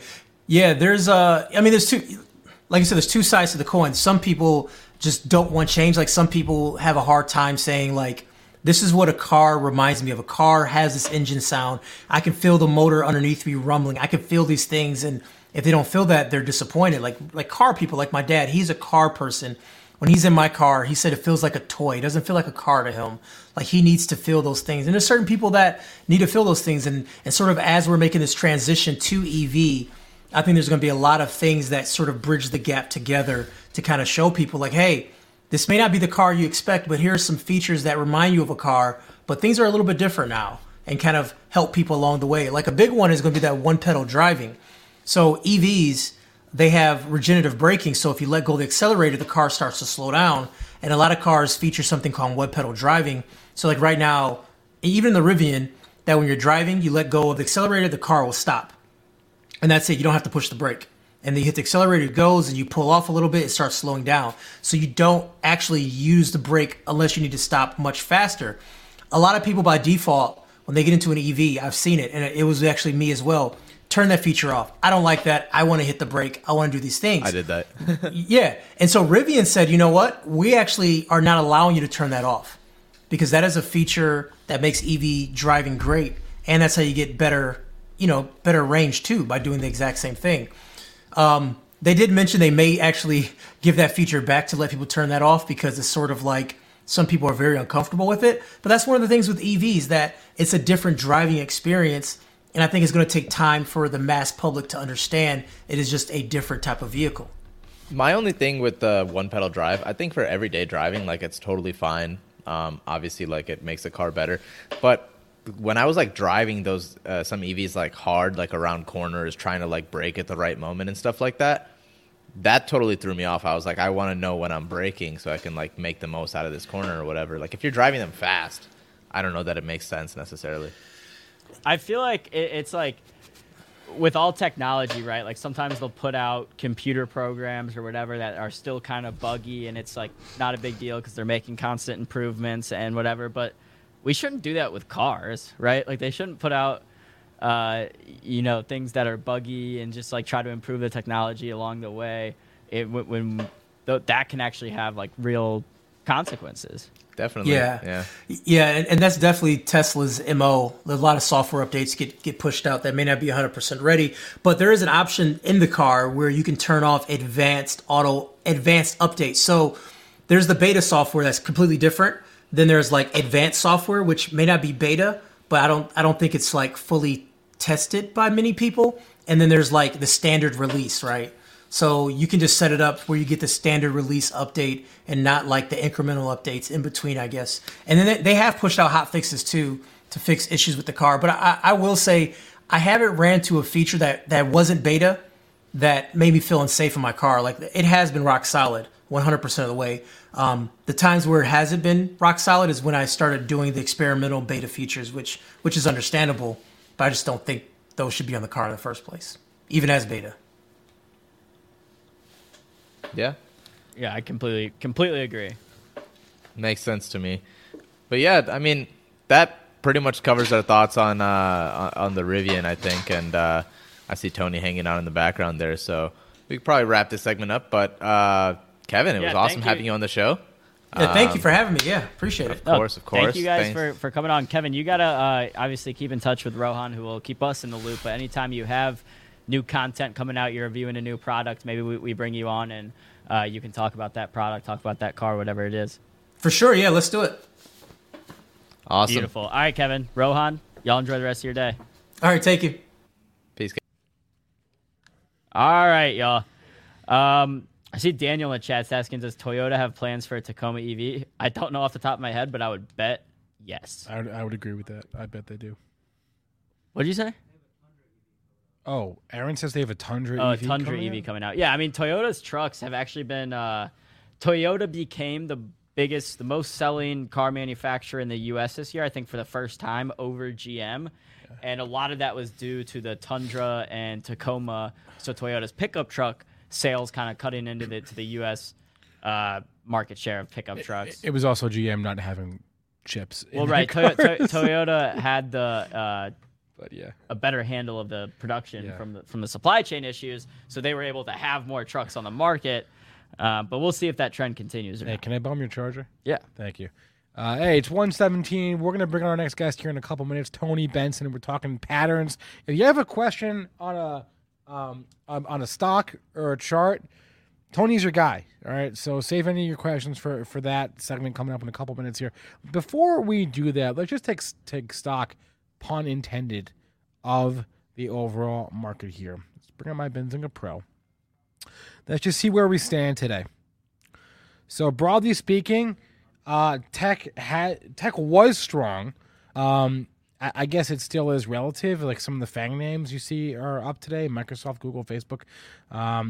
But the strength has subsided a little bit as the day has gone on. You're seeing red across the board there. Every major index is down today. SPY, Qs, Russell. Please, the Russell is down every day. Every day, it seems like the Russell is down. So broad-based weakness. Your outperformance today is in energy. That's really where your money is hiding today for the most part. And then before we bring on Tony, I wanted to look at Sam, Boston Beer Company. Have we talked about this today? I don't think we have. We talked about it yesterday, not on the show, but not today. Afternoon. Yeah, I mean, look, the company is citing supply chain issue, but here's what I'll say: if I were the CEO or the chief marketing officer or something of a company, and we were struggling with revenue, growth, demand issues, right now, I would throw supply chain issues in there as a nice little hey, it's nothing wrong with our company. We're just having some supply chain issues. Can we show you what the 8K said last night? This is from the company. I'll zoom in for you. I'll make this easier to read here because I realize that it's small. So okay, this first paragraph is where I'm reading. All right, I'm counting this as I have a New Year's resolution about books that I've read this year, and I'm counting this. This can count towards like a chapter of the book, not the whole book. I don't know. I mean, 8K. It's not 8,000 pages. Okay. Okay, so let's start here. Demand here. Consumer demand for the company's products has been at the high end of the company's scroll expectations. Demand is strong. However, with a capital H, we now estimate that shipment growth for the company's products and gross margins will be below guidance. Why? Well, they told us the estimated lower shipment growth, is primarily a result of more aggressive wholesaler inventory reduction. So demand is strong, but not from the wholesalers, who are the ones buying in bulk here. Primarily affecting Truly. Is no one drinking? Are we not buying Truly anymore, Aaron? I mean, do you not buy it anymore? Do I? I don't. I never really. I think the hard seltzer market's just way oversaturated right now. Oh, I should mention this. Additionally, due to higher than expected supply chain costs. Yeah, supply chain costs. So, but mostly it's the first thing. It's the inventory reduction on Truly. Back to the chart we go. So they're saying that people aren't buying hard seltzer. I never got the hard seltzer thing to begin with. I've never been a hard seltzer guy. Dude, all right. So Anheuser-Busch alone, right? They have Bud Light Seltzer. Okay. They have Natty Light Seltzer. Yeah, okay. Wait. Natty Light Seltzer? Yeah. Are you for real? Yeah. That must be disgusting. I don't know. I'm sure that's the most disgusting thing ever. They have... Tell us in the chat if you've had natural light seltzer before. I have not. Well, actually, maybe I have. What a joke. I don't know. Anyway, I'm just looking at the brands right now. All right, so here are all your beers. Bud Light Seltzer, like I mentioned. Can you accept cookies? It's going to bother me. Where? Oh, down here. Thank you. Why do I want... Or you don't have to. Just get it. Thank you. Whatever. Natty Light Seltzer. Okay. Wait, Matty Ice says it's not bad. The Natty Light Seltzer. No, it's Then actually you've got- pretty delicious. Honestly, I was pretty impressed. I refuse to believe this, but okay. If you say so. Then you've got Bone and Viv, which is a spiked seltzer. Neutral. What is that? Vodka seltzer, real juice. Okay. You have kombucha, which I guess is like a kombucha hard seltzer. Oh wait, type thing. Rita's. I like Rita's. Is that a hard seltzer? Yeah, isn't Rita's like a ice thing? It's like the isn't it like the strawberry Rita? Is that what I'm thinking of? No, is that something else? I think I'm thinking it's like the strawberry Rita. Yeah, and then I don't know even if they have anymore. Anheuser-Busch launches Social Club Seltzer. It's like Anheuser-Busch alone has tried like 6 different seltzers. You have Coors Seltzer, you have Corona Seltzer. The seltzer market is like the most oversaturated thing. When it was just Truly and White Claw, it was a killer for Sam. Wait. What are you saying? Are you saying that every company just copied and hopped on the seltzer train? Yes. No way. Refuse to believe. Of course that's what happened. Anyway, the seltzer market is oversaturated. It's like when people went crazy for the Popeyes chicken sandwich, and now like you can get a chicken sandwich at Taco Bell. Yeah. McDonald's put one out. Burger King put one out. There's no such thing as innovation in food and beverage. It's just copying. I would be curious to get our next guest thoughts on Sam. Tony Benson, patterns in a flash, and Tony, holler at us if you're ready. I think he's ready. Yeah, he's getting ready. He's getting the water. He's good to go. Tony, can you share your charts for us, please? And can we start with Sam? I'd be curious to see what I'm sure this is not one that you typically trade. Yes. Oh, nice monitors, man. Nice screen. That's a wide. Is that one screen there at the bottom? Oh, you're talking about behind me? Yeah. Yeah, that's a 49-inch curved. I love it. Wow. 49-inch. 49-inch curved monitor. I didn't even know they made them that big. I started searching around for a new one, and I saw that, and I was like, okay, I got to have one of those at least. I got one just to start. I might get a second one, but that's impressive. It's a pretty good setup right now, so I'm content at this point. Wow. All right, so here we got a chart of Sam. The stock was like $1,300 a year ago. It's $400 today, and going lower off this headline here, but. From a purely chart perspective, Tony, do you see anything of interest here? Well, as usual, I always go back and look at the entire history, but this is a beer company. Yeah, Sam I heard Adams. you guys talking about it earlier today, and I didn't even look at it, but that's a little crazy to think of beer companies at $1,200. But I guess if it's worth it, I know. Prices can get out of hand here. I agree with you on that, but a lot of that run up, like I said, was driven by hard seltzer, and also I think they're the ones that acquired. Who acquired? What was it? The ticker was Brew, Craft Brew Alliance. Somebody bought them. Was it Molson Coors? Or was it Sam? I forget who. Anyway, whatever. Does the chart say anything here or not really? Just that we're basically at a support level there. I mean, after a big fall like this, obviously there's not much you can do. I mean, and this is one reason I love patterns. You see the beautiful head and shoulders up here. Obviously, it's too late for that, which is where patterns and flash came from. That was a frustrating part I had. But from what's going on right now, I mean, obviously we've broken to a new low, and this is updated today. So that's today's candle. It's not real time live, but. So if we break that support level, which looks like we're right there, basically, then the next level down is 347. I mean, there's nothing spectacular here, no pattern or anything that I can see other than just breaking to a new low. So that's all there is to it. Yeah, and sometimes that's all it is. Making new lows. It's time. Looks like it's got the momentum to keep going. So wish I'd have seen it yesterday, but woulda, shoulda, coulda. Well, right? yesterday the news wasn't out yet, so. Oh, what was the news on it again? I heard you say that earlier. I forgot. Yeah, they said that they're basically they may not be profitable this year because of the wholesale inventory reduction for Truly. So they had to lower their earnings guidance for the year. That came out after the close. So well, give it a year. Once the inflation continues to go and people start to lose their jobs and they're unemployed, they'll start drinking again. Maybe there's a trade there. I don't know. It's always been crazy to me doing this as long as I have it. Liquor companies and makeup companies, tobacco companies usually do well in a recession. So. You want your inflation hedge, your recession hedge? There we go. Beer and wine and spirits. That's it. Yeah. Okay, let's move on from the same. What's on your list today, Tony? What have you traded so far? Well, I just noticed I got hit on Morgan Stanley, which is nice.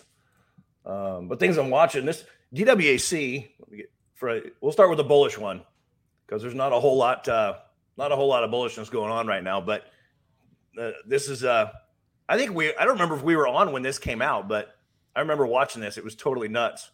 The Digital World acquisition, which is Trump's. Yeah, it's literally the only SPAC that I should rephrase. It's the only celebrity tied SPAC that is not down like 75%, from its highs. Like, it's the only one.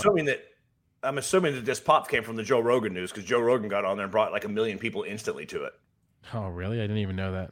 Yeah, that was a few days ago or a week ago. So that's what created this big pop. And I think we've got an ascending triangle. And the fact that a lot of other tech companies are getting beat up and these guys are growing, at least at the moment, I think that's part of the reason we're seeing it pop like we are. So I wouldn't be surprised to see it keep going. So, well, the options are super expensive on it too. Oh yeah, I can't even. Are they? I can't even imagine. Yeah, because I think everyone's waiting on February or something when the app is supposed to launch. What's that? I don't know. I think they were supposed to launch the app in February. I don't know. This thing is its own beast. There are a handful of stocks that just are their own. They move in a vacuum. They don't care about what the market does. They just do whatever the hell they want. You know, DWAC is one of them. So it's sort of its own animal. Okay, so just to clarify, you are long DWAC right now. I'm not long. I don't have a position on it, but I'm looking at it, watching it to see if there's an entry point. So I may get into it long if it gives me an entry point. Right now, who knows what's going to happen. So I usually don't get in unless there's a very clear pattern or it's a good entry point, which right now we've got a little ascending triangle. It's new. Usually stocks that are this new, I don't trade.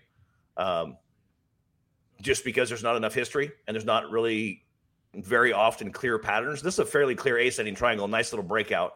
So I'm going to watch if it kind of dances around the 65 level a little bit for a few days. As long as it doesn't break back below it, especially if the market keeps tanking, then I'll look at getting long. But I made a habit of learning to be more patient and waiting for things to settle in. And if I miss it, I miss it.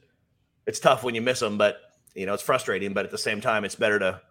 There's an old saying by pilots: it's better to be on the ground wishing you're in the air than to be in the air wishing you're on the ground, right? Yeah. So. Okay, so we have a decent setup, a potential setup there in DWAC. Yeah. What else we got? Home Depot. Sorry about the cough. That's my COVID cough. I had it a few weeks ago, and it's still lingering. Yeah. Still. Oh, yeah. Wait, that's a thing. Thank you for reminding me. I'm sorry I didn't ask about that. How are you feeling? Let's put the charts away for a second. How are we doing? I'm good. It was short lived. I was on my feet 12 hours the first day, and just had almost like a little bit of that achiness you get when you get the flu, but really, really mild. And I literally walked around. We were at a theme park all day for 12 hours, and I was fine. The next day, I was pretty much 90%, and so it was like a one-day thing. So, that's great. Yeah, so it was no big deal for me. So, but the cough just keeps lingering. So, especially when I talk a lot. So I'm gonna blame you for that. Yeah. Oh well. I've been blamed for worse. That's awesome because like when I had it, it was literally I think my second day of symptoms was the worst day, and it wasn't even so bad where I mean I still I stupidly did this, but I went into work that day. That was like the wrong thing to do. But like my point is, I felt well enough to like still do that, even though I felt kind of bad. And then from there, it was like a slow and steady just march upwards. So it wasn't even really that bad for fortunately. Yeah, it was really bad. Both my kids got it too, and my son was in bed for a day, and then he was fine. My daughter barely had any symptoms at all, so she just had a little fever for a little bit. And wait, you just had it, so like odds are, no way to know unless you got tested. But odds are you probably had Omicron. I did not have Omicron. I had it before that. I have no idea. We did a home test, and they all showed up positive. So we all had symptoms, and they all showed up positive. So I figured if we're all positive, we all have symptoms. So I don't know what it actually was. Yeah, I mean, thank God for the vaccine for me because I have asthma. But anyway, back to the charts. Oh wait, and just to clarify on the chat, yes, it's true. You cannot buy Yingling in Michigan. It is ridiculous. I don't know why. You can't buy Yingling in Michigan, and it sucks. But back to the charts. Where were we? I've forgotten. I lost track of where we were. Oh, Home Depot. Right. Okay. Yeah, this was well, it's a little late right now. In fact, I was cranky. I had to take my kids to school this morning. There's 2 or 3 days a month I have to take them, and I have to leave right at opening of the market. And I was going to add to this. I got into some of this yesterday, just hoping. I mean, there's a double top, right? Double top here, the midpoints right here, which we're looking for it to break there. If it breaks there, then it's probably headed lower. So I jumped the gun a little bit yesterday towards the close, seeing that we had. I mean, it's not technically a bearish engulfing pattern, but kind of, sort of. So I went with it, just picked up a really tiny position just in case it moved. And then I was going to add to it. I was going to add to it at 383. And then if it kept going, I was going to add to it at 377, but it gapped right through that 383. And then I was in the car. And by the time I got home after dropping my kids off, it was at 375 or 374. So, and it's still down there right now. So I never got a chance to add to it, but I'm looking for it to bounce here about 370.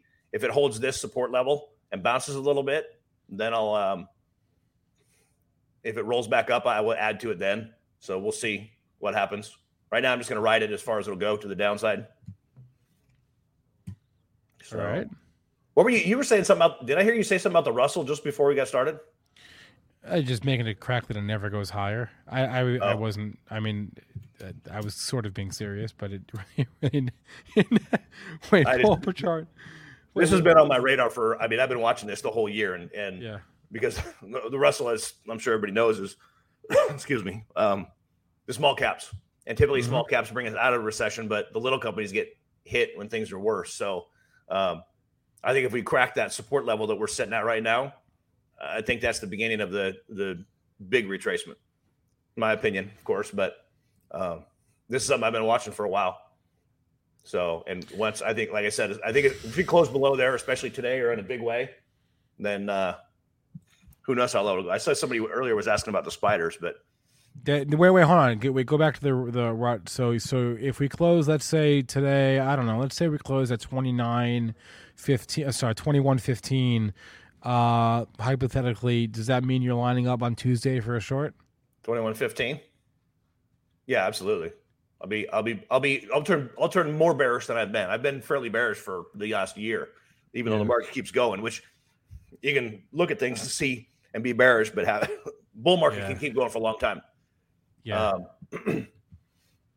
So yeah, if we crack that level, I'm pretty certain we're going to head lower, probably for the better part of this year. I think a longer term downtrend will be in play for sure. So again, my opinion. So there was something interesting too. I read this in an article. I wonder if I can find it real quick. I can't remember what the numbers were exactly, but I think I might have it here. There's an analyst at, I think that's it. Let's hope it is. Excuse me. Yeah, Doug Ramsey. I thought this was really interesting. I actually just snapped this off the thing.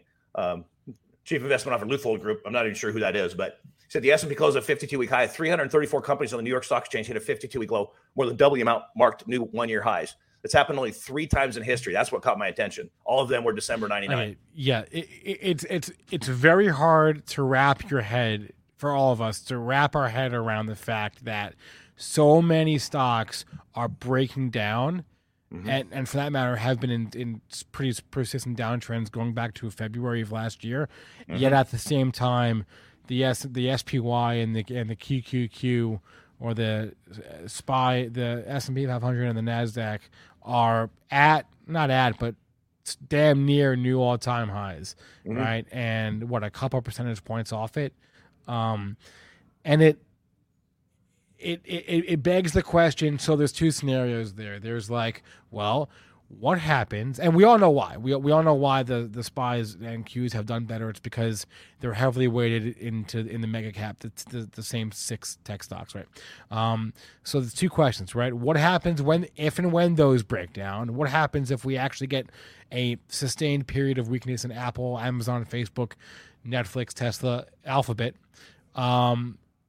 or and that's the bear case, right? Like that's the bear argument. What happens if and when that happens, we're screwed.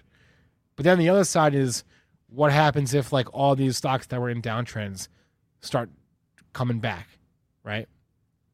So it's one or the other. It's sort of, that's how I think about this sort of thing. But you're right. It's a great stat. It breaks your brain to think about it. It makes no sense. It doesn't. It defies logic. But when you look at it and realize that the big indexes, the Qs, the Spiders, the SPX, the NASDAQ especially, are heavily weighted with the big one, the big guys, the Microsofts, the FANGs, right? The Facebook, Apple, Google, Netflix, all those big ones make up a big percentage of it. So as long as those keep going, then the overall market looks like it's still going. And this has happened historically.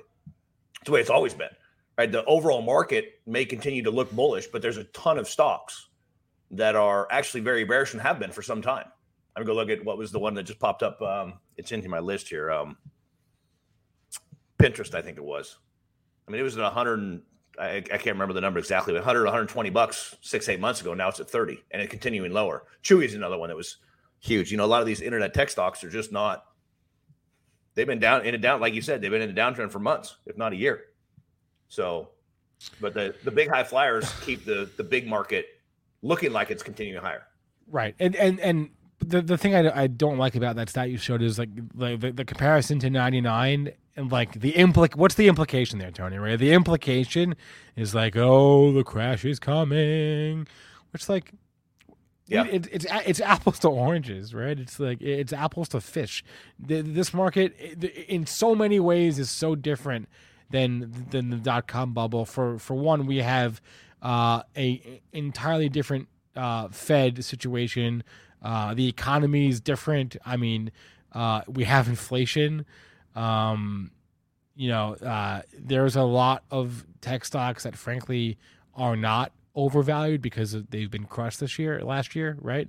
Mm-hmm. So the implication is that the crash is coming because the 1999, but like, we don't know that. I respect the stat. I'm sure it's correct, but I sort of resent the implication a little bit because I don't, you know what I mean? No, I know. And I get a lot of times with the people that I coach is sometimes I get, especially new people that don't know me and how I trade, what I look at is that you're so negative. And if my account's going up when the market's dropping, that's positive for me. I mean, from an overall perspective, I don't necessarily want to see the market crash because obviously that hurts people financially. Yeah. But if it does, then I mean, I can't do anything about the bigger picture. I can only control what is in front of me, right? So I'm more of the opinion it's better to be prepared and know how to take advantage of a crash if it does. At least get out of the way. At least don't, because honestly, I don't know. My brother just said a few months ago, I think the market's going to crash, and he's just a long-term investor. He doesn't do any of this stuff. And he just said, well, I hope it just does it so that I can retire at some point. And to me, it doesn't make sense. Like, if you expect it to crash, then why would you not get out of the way? I think people just want, Tony, people just look for a reason. And I think a lot of it comes down to, I've said that this is my theory, is that like a lot of people are mesmerized by what happened in 08, 09 and The Big Short and Michael Burry and those guys, whether it was the book or they saw the movie and they loved it and they're mesmerized by that. And now they're looking for any reason, whether it's the fiscal cliff or the Greece sovereign debt crisis or inflation or China, nuclear war with North Korea, you name it. People have cited that as a reason for why the market's going to crash. The Fed has ruined the market.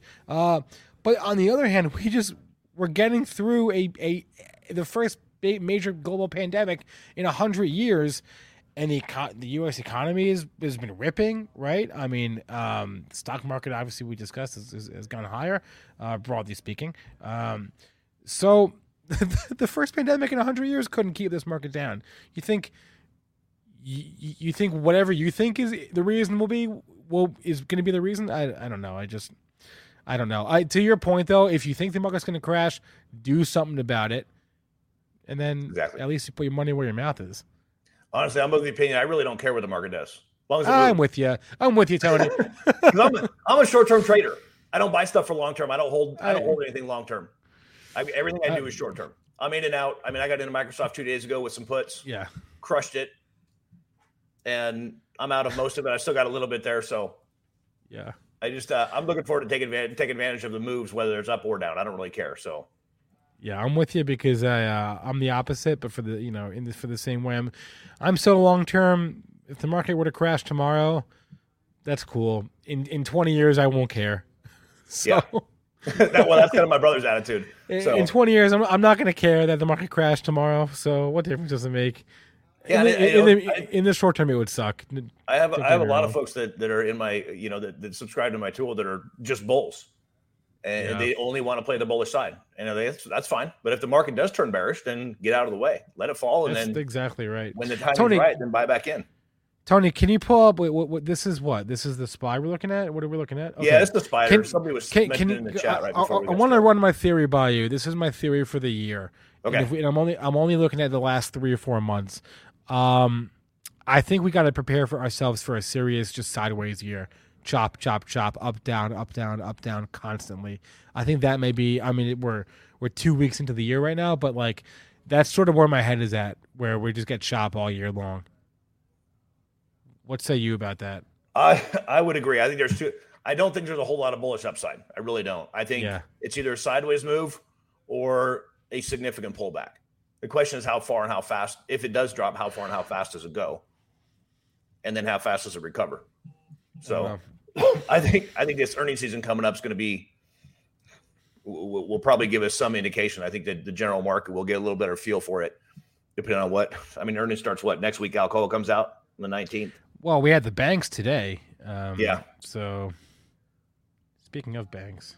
Yeah, and that obviously they got beat up, which is perfectly fine with me because I had some puts on Morgan. So, just right as we got started, it hit. So I'm out of that with not a huge profit, but a little bit. So, but mainly, I mean, I'll wait and see.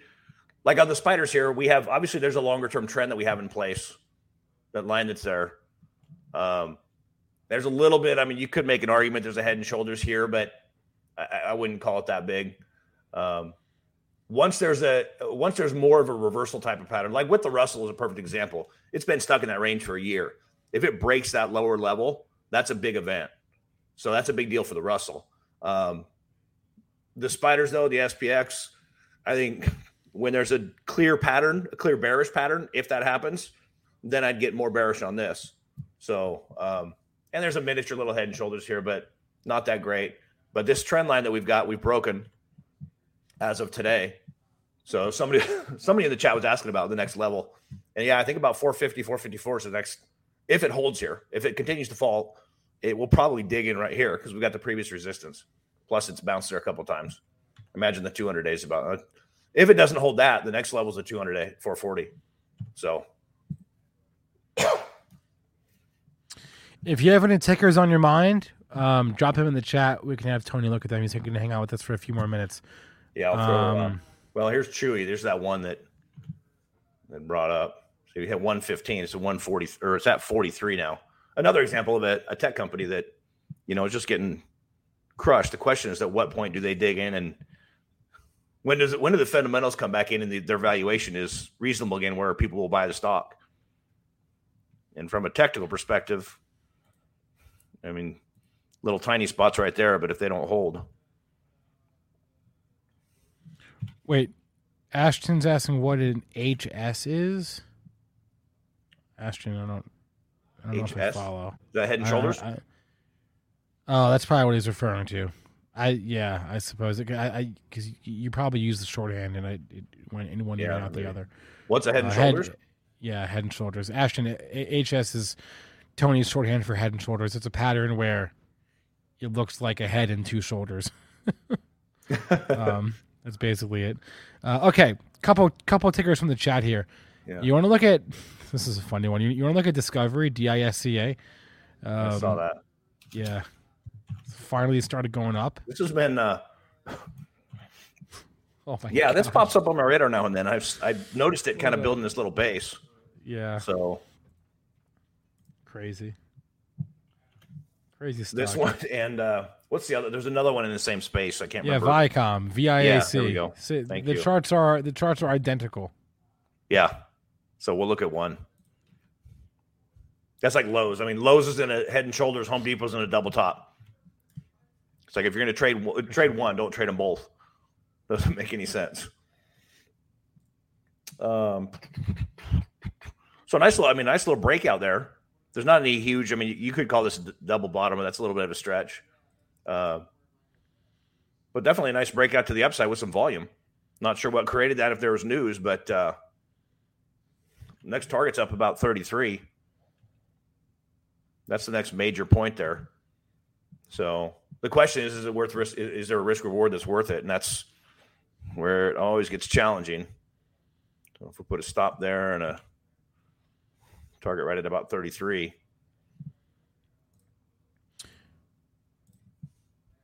I think it's probably a little bit too far at this moment, but 28.99. Not going to bother color coding these, but so if this pulled back to that 28, or if you're already long, I mean, it looks like the target's probably about 33. So from a technical perspective, and that's all I'm looking for. I'm looking for a quick move to the upside is what I'd be looking for here. But it looks like it's got a little momentum, so. But. And then I'm sorry, I didn't realize the question was about what the head and shoulders pattern means. Tony, you're the pattern expert, so I'll just throw it to you. What does the head and shoulders pattern usually predict?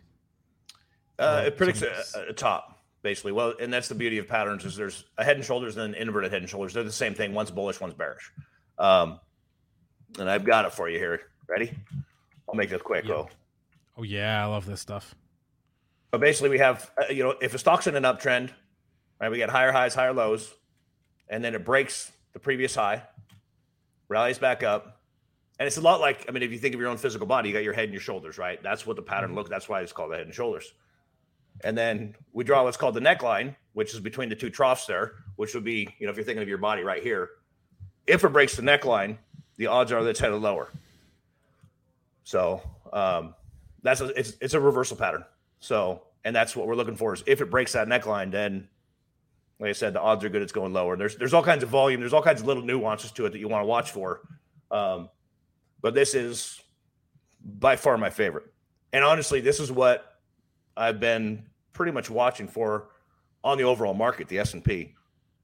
If you go back to 2008, there's a very clear head and shoulders that gave us an indication that the reversal was coming. So if that shows up with the S&P in a bigger way, then that would definitely be an even bigger red flag for me. But does that answer the question? Ashton's answer the question. I think it does. Thank you.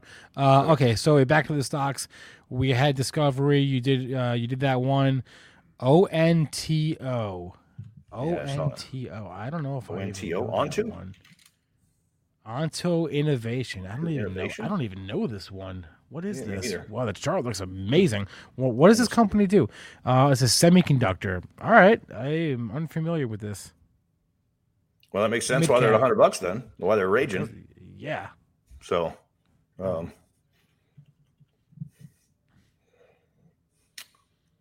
well, nice little segue. This is perfect. I mean, it's not formed yet, but if this thing was to roll over from here, if it doesn't break out to a new high and it dropped off from here, we'd have a head and shoulders pattern. But right now it's an if. And just like what Aaron Aaron was on when we were talking J&J. Mm-hmm.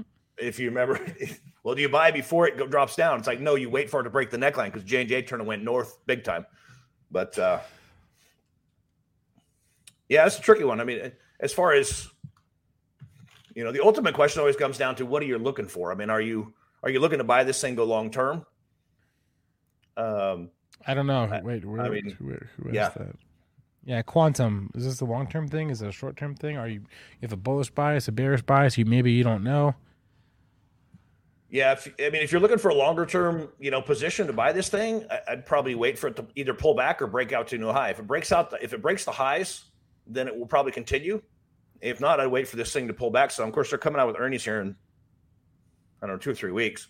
Earnings can be a wild card. You never know what's going to happen. So, it really, and that's what's hard is, I can analyze it and show you that, if it rolls over, we got a head and shoulders. If it breaks out to a new high, I'd wait I'd wait for it to pull back to about 95, this little trend line that's there. And there's also some horizontal support right there, around 95. If you're bullish on it long term and you think that it's going to go higher, I'd either wait for it to come back to 95 or wait for it to break out to about 104 or 105. My opinion. You want to look at PayPal? Ooh, we get asked about PayPal basically every single day. It's just one of those stocks. Yeah, this is one I'm cranky. I didn't get in here at 250 on the downside because there's it's not a beautiful descending triangle, but it's not bad.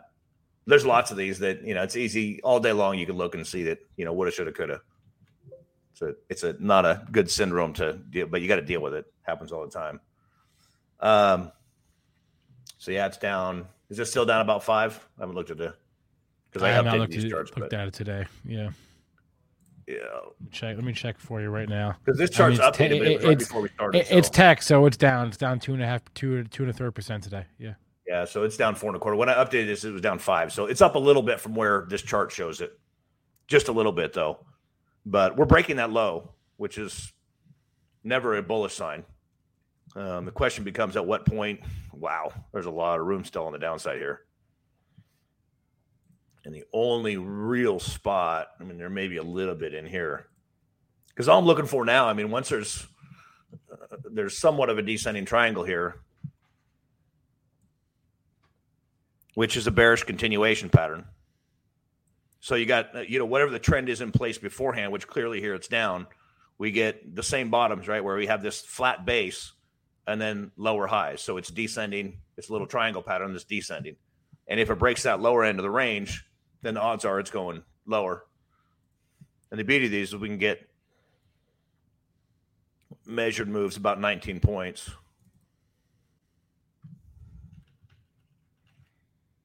So if this thing continues, that would be the target. But I think 150 is probably realistic if it continues lower. So there's still some room to the downside on PayPal. That's the story of the year on PayPal. Room on the downside. We'll do one or two more. Okay. We can do. Well, actually, before I bring it up with Tony, let me look at the chart. Make sure there's an actual. No, I'm not gonna do that one. Too small. Too small. NBEV. Too small. Unless you want to look at it, Tony, I guess you're free to. And then we'll do one more. If let's look at. Is there a head and shoulders on the Qs? Churmo wants to know that. Let's look and see.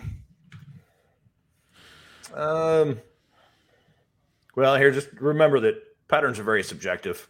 I would call this more of a double top because you got two peaks that are about the same right there. So, and then this would be the midpoint, which is also the previous high here. So, and we're obviously below that level right now. So I would call it a double top, and it's broken that 380 level. So if it stays below this 380 level, then the odds are we're going to head down. Probably, I think about 350, 353 is the next major level. If it gets back above 381, then we could come back up to 403. So, but that's the battle line's right there at 382. And yesterday the Bears cracked it. So the question is, will the Bulls come back and beat them or not? So, and if they don't, excuse me, if they don't, I mean, if it rallies back up here to 382 and just dances there and then starts to roll over, that's when I'd be getting bearish. Either get out of Bulls positions or I'd be getting bearish on it. So simple little role reversal. I don't know if I've ever talked about that concept here, but they use it more than anything. Yeah, support becomes resistance. Resistance becomes support. Yeah, one of the most common. Yeah, and just this is one that just yesterday was beautiful. And it's just a simple little role reversal trade. It wasn't anything great. He had a triple top on Microsoft, and it had broken it big time there a couple weeks ago. And when it got back up yesterday morning, 318, 319, I jumped on some puts. And then yesterday it was just like off to the races. So simple little concepts like that can make you a lot of money. That's the beauty of technical. So, all right, we got a hop. Tony Benson, Patterns in a Flash. Tony, glad to know you're feeling better, and talk to you again. Have a good one. Enjoy the long weekend, man. All right, yeah, you too.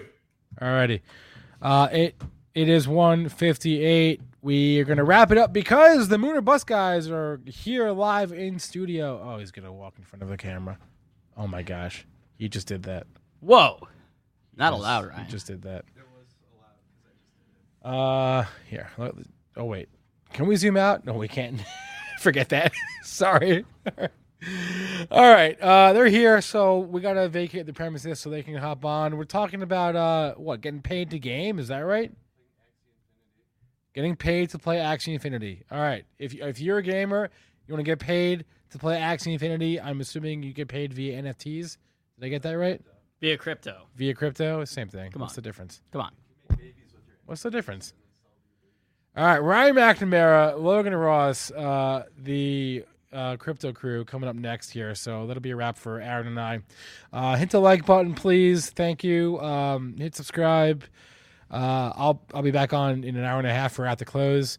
We're off on Monday, so we won't be here. So everyone enjoy the long weekend. Have a long weekend. You as well, Spencer. And thank you, Easy Mike. Thank you for everyone who's stuck around today. Please smash the like and subscribe if you have not already. Like Spencer said, off on Monday, but we'll see y'all on Tuesday.